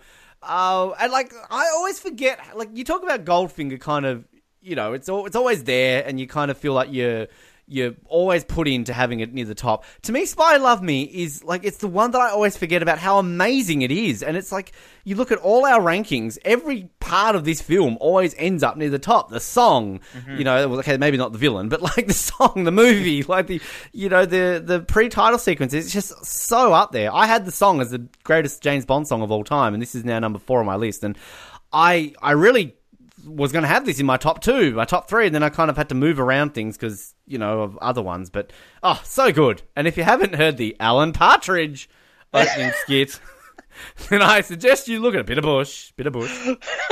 Just stop it! Yeah, this, I think there's 2 or 3 movies here that we're going to consistently see at the top for everything. And eventually when we've done 10 of these rankings, we could just rank what is overall ranked the greatest James Bond movie, not just as a movie, but on all these different levels. Spy Who Loved Me, I wouldn't be surprised if it's easily number 1 on that. And I'll talk a little bit more about the opening sequence coming up, because it still hasn't come up for me, and we've only got so many left.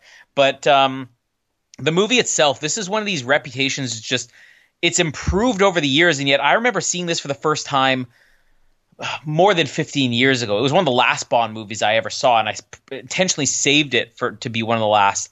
And people could never say a single bad thing about it then. I mean, I remember asking some people, what's your favorite James Bond movie? People had seen more than me, and they Spy Who Loved Me.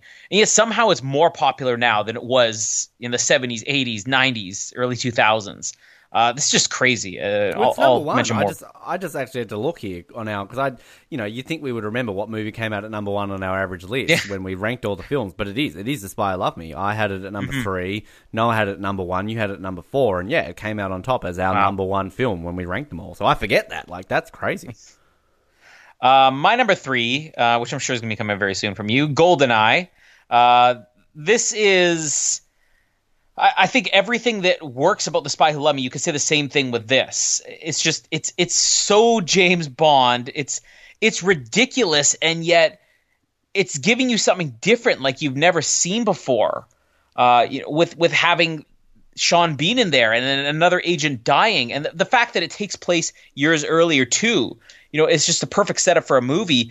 And this is sort of what works about all the Brosnan ones, where you could separate it into sections. You have, this section where it's just them in the factory, and obviously him in the bathroom. That's such a great moment. Very similar. With these top ones, we're really just running it over and over again. It's and there's this one great moment. Whereas early in the list, you're like, oh yeah, there was that great moment in the Living Daylights where that guy ends up shooting the guy, or A View to a Kill. Him in the waterbed or whatever, the submarine. But here it's one moment after the other. It's so great. Him and Sean Bean fighting side by side, amazing. The standoff they have with who's that Russian general guy? Oramov. Oramov, yeah. Sean Bean dying. this no, that never happens in a movie. Sean Bean's so great he can die twice in a movie. That's what's so amazing about that man. And also just getting an actor that Bond, because usually in these pre-title scenes, you have minor actors. You never really have Bond playing off of somebody who's really good, because these are disposable people. And having him and Sean Bean, it's such a noticeable difference to have these two guys who have very few scenes together, getting to play off each other, and it makes such an impact at the beginning of the movie. And of course, the plane stunt we see at the end is just insane and so memorable. And even I think that I went years without seeing this. Like, it was the first Bond movie I probably ever really watched, but it was Tomorrow Never Dies, as we said, that got me into the Bond series. And it was years before I even went back and rewatched GoldenEye. So in those years before I did it, it wasn't like I was so familiar with Bond where this stuck in my memory. I always remembered the opening sequence, and I probably wouldn't have remembered anything else other than the ejection seat part that came up later on, and maybe the satellite fight. But every moment of this opening sequence, when I watch it the next time, years later, I'm like, oh, I remember this, I remember this, I remember this. I'm sure you're going to be talking about it soon, but amazing. Like, this is that other movie that I think will always come up near the top of our lists. I'm going to talk about it right now because I have it at number 3. Yeah, I agree with everything you said. And, like, the thing I think, particularly for people of our sort of generation when we got into James Bond, was, you know, like, it tied in well as well with the Nintendo 64 game and sort of, you know, whereas, like, you could play this as a mission as well. So just everything about this is fantastic. It was the very first movie that really got me into James Bond. It's probably the one I've seen the most, as I said constantly. And, you know, I really nearly had this at my number 1 overall. But obviously, The World Is Not Enough still trumped it when we got to it. But this is kind of, to me, this is like Revenge of the Sith. Every time I watch it, I love it even more, no matter how much, you know, I know it back to front. And it's just fantastic. It's just such the perfect way to introduce a new James Bond, like the, beg your pardon, forgot to knock, and just there's so many great things about it. Having Trevelyan in the opening scene with Sean Bean is incredible. Orimov, I still say those people got crushed by those canisters and they're dead, but whatever. And just the jumping off the thing with the plane, it's just, and also again the way it kind of blends into the opening of GoldenEye, the dun dun dun dun dun, dun, like just so amazing. And just GoldenEye, incredible. And it's pretty much between this and The Spy Who Loved Me that's always at the top, I think, of our 2. Like, On Her Majesty's Secret Service is always up there. But I don't think, who was it? No, kind of on average, they're the kind of the 3, except for this episode. Maybe. Is this your number 3 then? That's my number 3. Yeah, so that's going to be. Oh, okay. So we match for the first time. We do. Yes. Aw, love. And just one more thing to add on this. You know, we're glancing over all these things. It's such a brief moment at the beginning, but that bungee jump, like, that was a real thing, and that brought back still the insane record, isn't stunts. It? Yeah, and we had that. That's what the Roger Moore series was built on. Like, we're talking not even just the pre-title scenes, but Live and Let Die started the whole boat jump. Let's set world records. And then Man with the Golden Gun, the car flip. Spy Who Loved Me, the Union Jack, the parachuting. Moonraker, the skydiving. There's always like something that's just a stunt you've never seen before. And we missed that a lot in some of the later Moores, and then also, in the Timothy Daltons. And they're like, we're going to kick off this movie and do something nobody's ever done before. So when you see it, you're like, okay, James Bond's really back. And just that alone is so important, like you said, with introducing Pierce Brosnan as Bond, with the Forgotten to Knock. Perfect introduction. But that bungee jumping, just to be like, well, James Bond's really back. We're not getting lazy anymore. We're going 100% on this. And I also, you talked a lot about when we did the Mission Impossible ones on the Oz Network, like IMAX and things like that. Imagine that shot when they kind of pan over the head of him when he's about to jump off the thing in IMAX. Like, that's scary enough on even on VHS before they kind of made it HD. Like, it was, it's an incredible shot. And I'm pretty sure it still is the world record for a bungee jump in a movie. And you can do that jump. Like, didn't they do it in The Amazing Race? Can we talk about this? I feel we talked about this. I think it was the Mole. The Mole, yeah, one of them. The Mole, yeah. Because it's in, Kazakhstan or somewhere like that, isn't it? Yeah. All right. Not Romania. Not even France. They're not cool enough to have a cool bungee jump. If you've been keeping track so far, my number 2 is going to give away what my number 1 is. It's the only movie that we haven't talked about yet, which is crazy. So if you can't figure out what our number 1 is overall, then you have not been following along. Or you're just really bad at math. I don't know. But number 2, The Spy Who Loved Me. What else can you even add on this? Like, it's perfect. The same way that Goldfinger's perfect. It throws a bunch of garbage at you and somehow it works. Here you get an introduction to the plot of the movie where they hold back. So instead of the spaceship swallowing the spaceship, you get the tanker or whatever, the boat being swallowed by a boat, but they don't actually show it. And I think that's what always kicks this off on such an intense level, is you just have the captain looking through this periscope and going, oh my God, and then it just cuts away from him before anything happens. So they're holding back there. Then you get this mission handed over to Agent XXX, and you think you know who it is, and then no, it turns out it's the woman, it's not the man. This is XXX or whatever, and then it cuts from there. And then you get James Bond, like you said, with the whole thing, he's pulling out or whatever. Switzerland, where is it? Austria? Where is he? Somewhere with snow. Snow, yeah. And then him in the cabin. I mean, as somebody who's actually read the Spy Who Loved Me book, it's probably one of the few moments you actually get close to the Spy Who Loved Me, because it sort of ends in a cabin area. But yes, so does England. It's just vintage Roger Moore.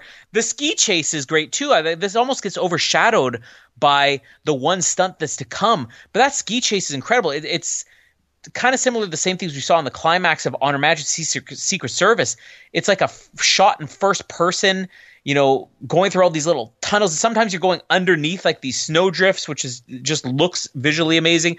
And the music, which, let's be honest, is cheesy disco, somehow works in this opening sequence.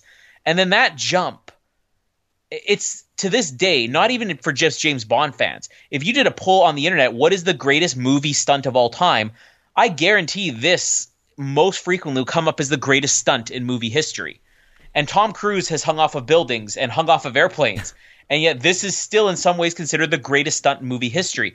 And just the restraint they had to say, we're going to hold back on showing you some of the incredible things in the beginning of this movie so that this one stunt really stands out. And then to just have it be silent as he's soaring through the air. Mm-hmm. And then slowly as the parachute's opening, you hear the da-da. You only hear the Bond theme when you see that it's the Union Jack. It's just amazing. And when you know the behind-the-scenes story about this stunt, like, they're like, theoretically, we think we could do this, but we've never actually really done it before. Let's roll cameras and hope nobody dies. Amazing. And I don't even think you need to have this opening stunt, but the opening stunt really sets this apart. And it doesn't feel like it dwarfs the other stuff in here. It's just, it's the perfect like bookend to what otherwise was still great, an opening sequence, similar to like The World Is Not Enough. You don't need all the stuff on the end, but it's just, there is no better way to end it than just with that one shot. And of course, it was made better by the Alan Parsons Project. So that's... Yeah. I also will correct myself. The Contra Dam is not in, Kazakhstan. It's in Switzerland. Often confused. Switzerland and Kazakhstan. And Romania. And no one does that. Well, they do. Just nobody really cares. Yeah, I've seen postcards. Romania, similar to Switzerland and Kazakhstan, but not. Wish you were here. That's sort of like when people, you want to go to the beach? Come to New Jersey. If you only go to one beach this year, go to New Jersey. There's a comedian I love. This is completely off topic. This comedian I loved years ago, where he was talking about tourism ads for Jersey, and it's like I can just see all these people, on vacation in Bermuda and stuff like that. Like, oh man, look at that! We could have been in Jersey. What are we doing here? No, actually, I the last time I stayed in New York, I technically stayed in New Jersey because I was on the other side of the river and in this beautiful little part. And, great views of Manhattan. But from what I've seen of Jersey, not that bad. He's in New Jersey, isn't he? Probably. The one NFL game. Next month. The one NFL game I've been to was in New Jersey, and I survived. So, anyway, the Jets lost. That's the real tagline. I survived New Jersey. Yeah, I agree with everything you said. I've already talked about Spy Love Me. My number two. Which is going to be your number one for those not playing at home. We're not going to mess around. Well, you know what my number... Come on, surely you knew what my number one was. Spectre. Spectre. Which I love the fact, Spectre's a movie I feel that since it's come out, people are hating on it a lot more. We seem to talk about this a lot. Sort of when it came out, people are like, yeah, okay, it was fine. But nowadays, it really seems to have dropped in opinion. People really seem to hate on Spectre, which, to me, it's still the best Daniel Craig movie. That's still my opinion. Every time I rewatch Spectre, I appreciate it more. I really like Spectre. I'd probably even have it higher in my rankings now than we did when we first ranked it a couple of years ago. But just this opening sequence, I mean, this is all in the trailers. I think we talked a lot about this in our 827 episodes of this, of the helicopter stunt and just everything along those lines. But there's just something about this opening sequence which is incredible. And just even the way it starts with, like, text and, like, yeah, I'm the one who's complaining about, like, oh, it's a different opening sequence. But we finally get the gun barrel. I remember sitting in the cinema with Noah when that came up and I was like, it's gun barrel! And then even the way it kind of just goes quiet and what is it, the Dead or Alive or whatever the opening sequence says. And just that opening shot, the way it kind of, like, you know, sweeps through the crowd and you just get that shot of Daniel Craig, James Bond with the mask on and the way they walk through it and goes up into the hotel with the woman. Yes, he's with a lady. And just through everything and the chase and the sequence and the Zocalo Square and download our episode where I was lucky enough to go there. It was fantastic. And so iconic was this Day of the Dead festival that a year later, Mexico City were like, hey, we should actually do this. And they did. So yeah, it's absolutely crazy. The stunt work is amazing. The music is great. The flip of the helicopter, and yeah, kind of it's a bit odd when he's flying through the city, looking at the ring, and they're I still think the thing that would have made it better is he should have, like, gotten out of the helicopter and gone back into the woman's room and said something like, I told you I'd just be popping up for a moment or something like that. Like, that would have been very James Bond. But, so iconic. And, like, I'm happy that you're going to have this at number one because I think you said that in our episode. This maybe is the best opening sequence in the history of James Bond. And recency bias, I don't think that's the thing because I have it at number two. And I think most Bond fans would agree that this is an absolutely fantastic opening sequence. Like, recency bias is a real thing, and that's why I'm always hesitant to include something like this. Like, if we were to do a rankings episode this time next year for anything, I probably would exclude Bond 25. Whatever Bond. Yeah, exactly. You'd exclude it. Because... No, that's number one, Colin. That's my number one. Well, no, but like the way they brought back all the previous actors and made it work, like God. When Lazenby came and when Lazenby came out and he shot Connery, and then Moore came out from the dead, the corpse, and he shot Lazenby, and then Dalton tried to shoot Moore and he couldn't do it. And Brosnan won everything, and he's James Bond again. So yeah, yes. Exactly. And Idris Elba, what a pussy! Idris Elba came out and he was too blonde. But no, I mean, this is my chance to talk about Spectre. But like, there always have certain reactions to stuff. Like we covered Attack of the Clones, which, you know, for the Oz Network, which hasn't come out yet, but we just finished talking about it. I remember the time being like, you know, this is like the most entertaining Star Wars movie I've ever seen, and I don't think it's as good now, although I still love it. But you have those reactions when it's the first time you've ever seen it. And then some movies get better with age, and then some of them get worse with age. And you never know, some of them just stay the same. You never really know what it's going to be. I'm not saying this movie has gotten better with age, because I actually think it's maybe slipped a little bit for me. I don't know when we did our rankings what I had Spectre at. Can you look it up right now? I do believe I have it open. Give me 2 seconds, and I will give you an answer. Because I feel like I saw this the first two times. I saw it twice in theaters, and I enjoyed it, although I was 13. critical of it. 13. Okay, what was 14? Tomorrow Never Dies. Yeah, I would rank this lower now. So you got it at 13th. Noah 11th. I had it at 7th. Yeah, I would rank this lower now because I've tried to watch this movie in the last year twice, and both times I was in love with everything they did until about halfway through the movie. And I don't think I've finished it in the last two times I've started watching it. It gets somewhere around when Blofeld gets introduced, and I love Christoph Waltz's Blofeld. There's no knock against him. But once they really reveal him as Blofeld and they have that torture scene, there's nothing wrong with the movie. It's just, it's such a step down. But this pre-title scene, when I saw this the very first time, as soon as the movie ended, I remember saying, that may be the greatest pre-title scene they've ever done. And I said the same thing when I heard Skyfall for the first time. That may be the greatest song I've ever heard. And my opinion never changed. And my opinion hasn't changed on this. The sequence is perfect. It is the most perfect thing they've ever done. Because it has everything. They nailed the comedy. For the first time in the Craig movies, they got the comedy right. With the couch gag and, you know, him popping out for a minute. The whole mood and atmosphere, I mean, it feels so different from James Bond. It feels like this crazy Sam Mendes thing with the one tracking shot that goes on forever, which just... Forget about how technically complicated that is to pull off. It looks incredible, and yet once they do start cutting away from that single shot, it just gets better. with the explosion, with James Bond with the gun and then the giant explosion, the building falling apart around him, the helicopter chase. Forget about the helicopter flip. That entire chase is amazing. How much of it just makes you feel like you're there. And the song, of course, had to ruin it in the end. But still, I'll say The Spy Who Loved Me, I could probably come up with one or two little minor things, not our complaints, but that would hold it down. One or two minor things with GoldenEye, Goldfinger, World's Not Enough that hold it down. I can't think of one thing with Spectre that isn't like absolute perfection. Yeah, I agree. I mean, I've got it number 2. So, yeah. So it's number 1. Number 1, The World Is Not Enough. Just like it's my number 1 James Bond movie. I said it during the thing. This is, my favorite opening sequence as well. Like, I agree with when you said, like, it's maybe goes a bit long, but at the same time, there's so much happening that you kind of almost forget how long it goes for. And that when the opening sequence happened, the opening credits, you're like, oh, crap, yeah, it's a James Bond movie. That's going to happen. But just, I just love everything from the bank sequence.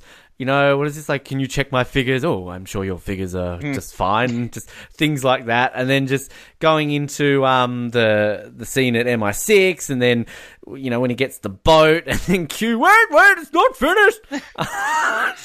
And the way it like jumps out of the building with a dun and lands on the water, and just incredible chase sequence, and just the tie adjustment under the water is maybe one of my favorite things in all of James Bond. If we were just to rank random moments in James Bond that we love, that's probably in my top 5. I just love it. That just sells so much of Pierce Brosnan and just everything. And then, but like you do kind of get that real intrigue later on, like, when she's on the balloon and it's kind of like, wait, I can help you. I can save you, not from him. And then like blows it up, and kind of him falling down the esteemed Millennium Dome that doesn't exist anymore and things like that. Like, it's just, everything about it is just so incredible. Every time I watch it, I just get so excited for it, and just, it sets up to me what is the best James Bond movie of all time as well. So, just amazing, incredible, love it. And yeah, that as soon as you said we're doing this list, the first thing I did was put number 1, World Is Not Enough. So yeah, easy. And is it easy to work out what our average ranking is here if we're going 23 to 1? Lucky for you, Colin Hilding, I have got Microsoft Excel, proud sponsors of the Oz Network, open next to me with the formula, which has been ruined since Noah had to change the formula. But if you bear with me, I will sort these out. And there's going to be ties. I was going to say, while you're doing that, to break any ties, Noah just gave his rankings. It is 23, Diamonds Are Forever, 22, You Only Live Twice, 21, The Man with the Golden Gun, 20, The Living Daylights. I'm reading my rankings in case you hadn't caught on. That's not, I hope you weren't actually typing this out as I read it. I'm not laughing. Okay, so a really rough little thing here, because there's a couple with ties, so I might have to move these around, whichever had the highest ranking overalls. Okay, so 23, easily, with an average of 22.5, is Diamonds Are Forever. And of course, these will change. Like, if Noah does submit rankings, we'll put the real ones up on our website. So, yep. You Only Live Twice in the next spot. What was that? Without Excel formulas, he can't even count down from 23 to 22. There's lots of numbers involved here, all right? Like, I went to school a long time ago. All right, okay. So, in 22nd, we have You Only Live Twice. In 21st is For Your Eyes Only. 20th is A View to a Kill. 19th, The Man with the Golden Gun. 18th, Quantum of Solace. 17th, Octopussy. Then we have a tie. Actually, this is a very difficult tie to break, because Living Daylights and Live and Let Die both have an average of 14, and I ranked Living Daylights 8, you ranked it 20th, you ranked Live and Let Die 20th, I ranked Live and Let Die 20th, you ranked it 8th. So, like, it's exactly the same. We don't have a highest one there, so cool. Then we have another tie, but License to Kill would take it because they got a higher ranking overall. So, Thunderball is at 14th, License to Kill 13th. Then we have a 3-way tie here, but no, Moonraker would go... Moonraker, Casino Royale, and From Russia With Love are all tied on an average of 13, but Moonraker would get the highest spot because that had a higher ranking at 9, and then Casino Royale and the other one would be tied. Fuck, I'm just whatever. In 10th, From Russia with Love. In 9th, Tomorrow Never Dies. In 8th, On Her Majesty's Secret Service. 7th, Die Another Day. Look at Die Another Day. Average. Wow. Go, you good thing. 6th is Skyfall. 5th, Goldfinger. 4th, there's a 3-way tie here between The World Is Not Enough, GoldenEye, Spy Who Loved Me, but World Is Not Enough would get the highest spot because that got a number 1 ranking, and then Spy Who Loved Me would be next because that got a number 2 ranking. But that doesn't make sense because GoldenEye should be 3rd because we both ranked at 3rd. Whatever. And number 1 is Spectre. So, does that make sense? To recap, if you'd like to know our overall rankings, wait to see it on the website. And this episode has been brought to you by Microsoft Excel. Admittedly, I've got Microsoft Excel XP edition, so I think maths have improved in 18 years. So I think. I mean, it's fair to say, our top 6s are pretty much complete matches. Yeah. We know which ones are near the top, we know which ones are near the bottom. It'll be much easier once we've got Noah's rankings, so that's still to come. That's it. We've ranked the pre-title scenes. We are still waiting on Rossi, who's one of our co-hosts on the Oz Network, who has just rewatched all the James Bond movies and compared it to our rankings. I don't know. I think he actually listened to some of the 007 recaps and has some comments. Yeah. Well, we're going to be sorry when we see Octopussy at number 1. Maybe not. We don't know yet. But we're hoping he's going to finish with his rewatch of all the James Bond movies and be here next week for that. In the event he isn't, what do we want to do next? Do we want to do another rankings or do we want to do a commentary? I think we do a commentary. They're pretty easy to do, aren't they? Did we decide on Spectre as the commentary? No, I think we did, didn't we? No, it's isn't it? No, it's a. It's. We did find out what it was at the end. Was it You Only Live Twice or Thunderball? It was Thunderball. It was Thunderball. It was Thunderball. Was it? Okay. It was. Well, we'll go back and listen. We'll find out. I'm excited for Thunderball. I'm pretty sure it was Thunderball, just because I think we were like, we should do a Connery movie because we just did Diamonds Are Forever. I don't fucking know. All right, we'll just do whatever we want to. We're the hosts. So we'll be back in another month, roughly, to bring you the next 007 episode, whatever that may be, with or without Noah. As always, like us on Facebook, follow us on Twitter. Do we have Instagram yet? No? Nah, not for 007. Follow the Oz Network. James Bond fans don't have Instagram. Daniel Craig does, just not James Bond fans. Cary Fukunaga does. But Cary Fukunaga has it. Fukunaga? I'm sure we're going to have more talk as details start coming out beyond Daniel Craig breaking his leg for Bond 25 or breaking his hip or whatever comes next. Did he do it doing a stunt and just get up and keep going on like Tom Cruise? Like, come on, Daniel Craig, you're James Bond. Like, one thing funny with Daniel Craig, recently the British Grand Prix was on, and sort of before each Formula One race, they, on the grid, they generally have like celebrities will kind of like, try and mingle with the drivers. And Daniel Craig was there because one of the teams, Red Bull, had some 007 logos on it because they're sponsored by Aston Martin. And so one of the commentators does what's called his grid walk, and he just goes up to people and talks to them before the race. And he'll try and get like celebrities, and like there was a really famous one. He tried to get to talk to Mariah Carey, and basically Mariah Carey's publicist like pushed him away and was like, "Fuck off." Whereas so like he gets there and he's like, "Oh, I've been told not to approach Daniel Craig, but I'm going to anyway." So he just walks straight up to Daniel Craig live on TV with a microphone. I gotta say, Daniel Craig was the nicest fucking I've ever seen him ever been. So like, this guy was just basically like, "Oh, hello, Martin with Sky Sports," and Daniel Craig just held his hand, shook his hand, like, "Hello, pleasure to meet you. How are you? Well, how can I help you?" And basically he's like, "Oh, so what are you doing here today?" "Oh, I've never been to a Grand Prix before, and I'm really excited, and I'm really looking forward." Like, he was just so goddamn nice, and I'm like, I like you a little bit more, Daniel Craig, after seeing you be that way. So screw his publicist. Daniel Craig will talk on live TV if he wants to. It took a television interviewer getting a nice reaction out of the man for Ben to appreciate him as James Bond. 5 movies. Sorry. 13 years. But, hey, nice to meet you, buddy. That's all it took. I still want to break some cheese on him, but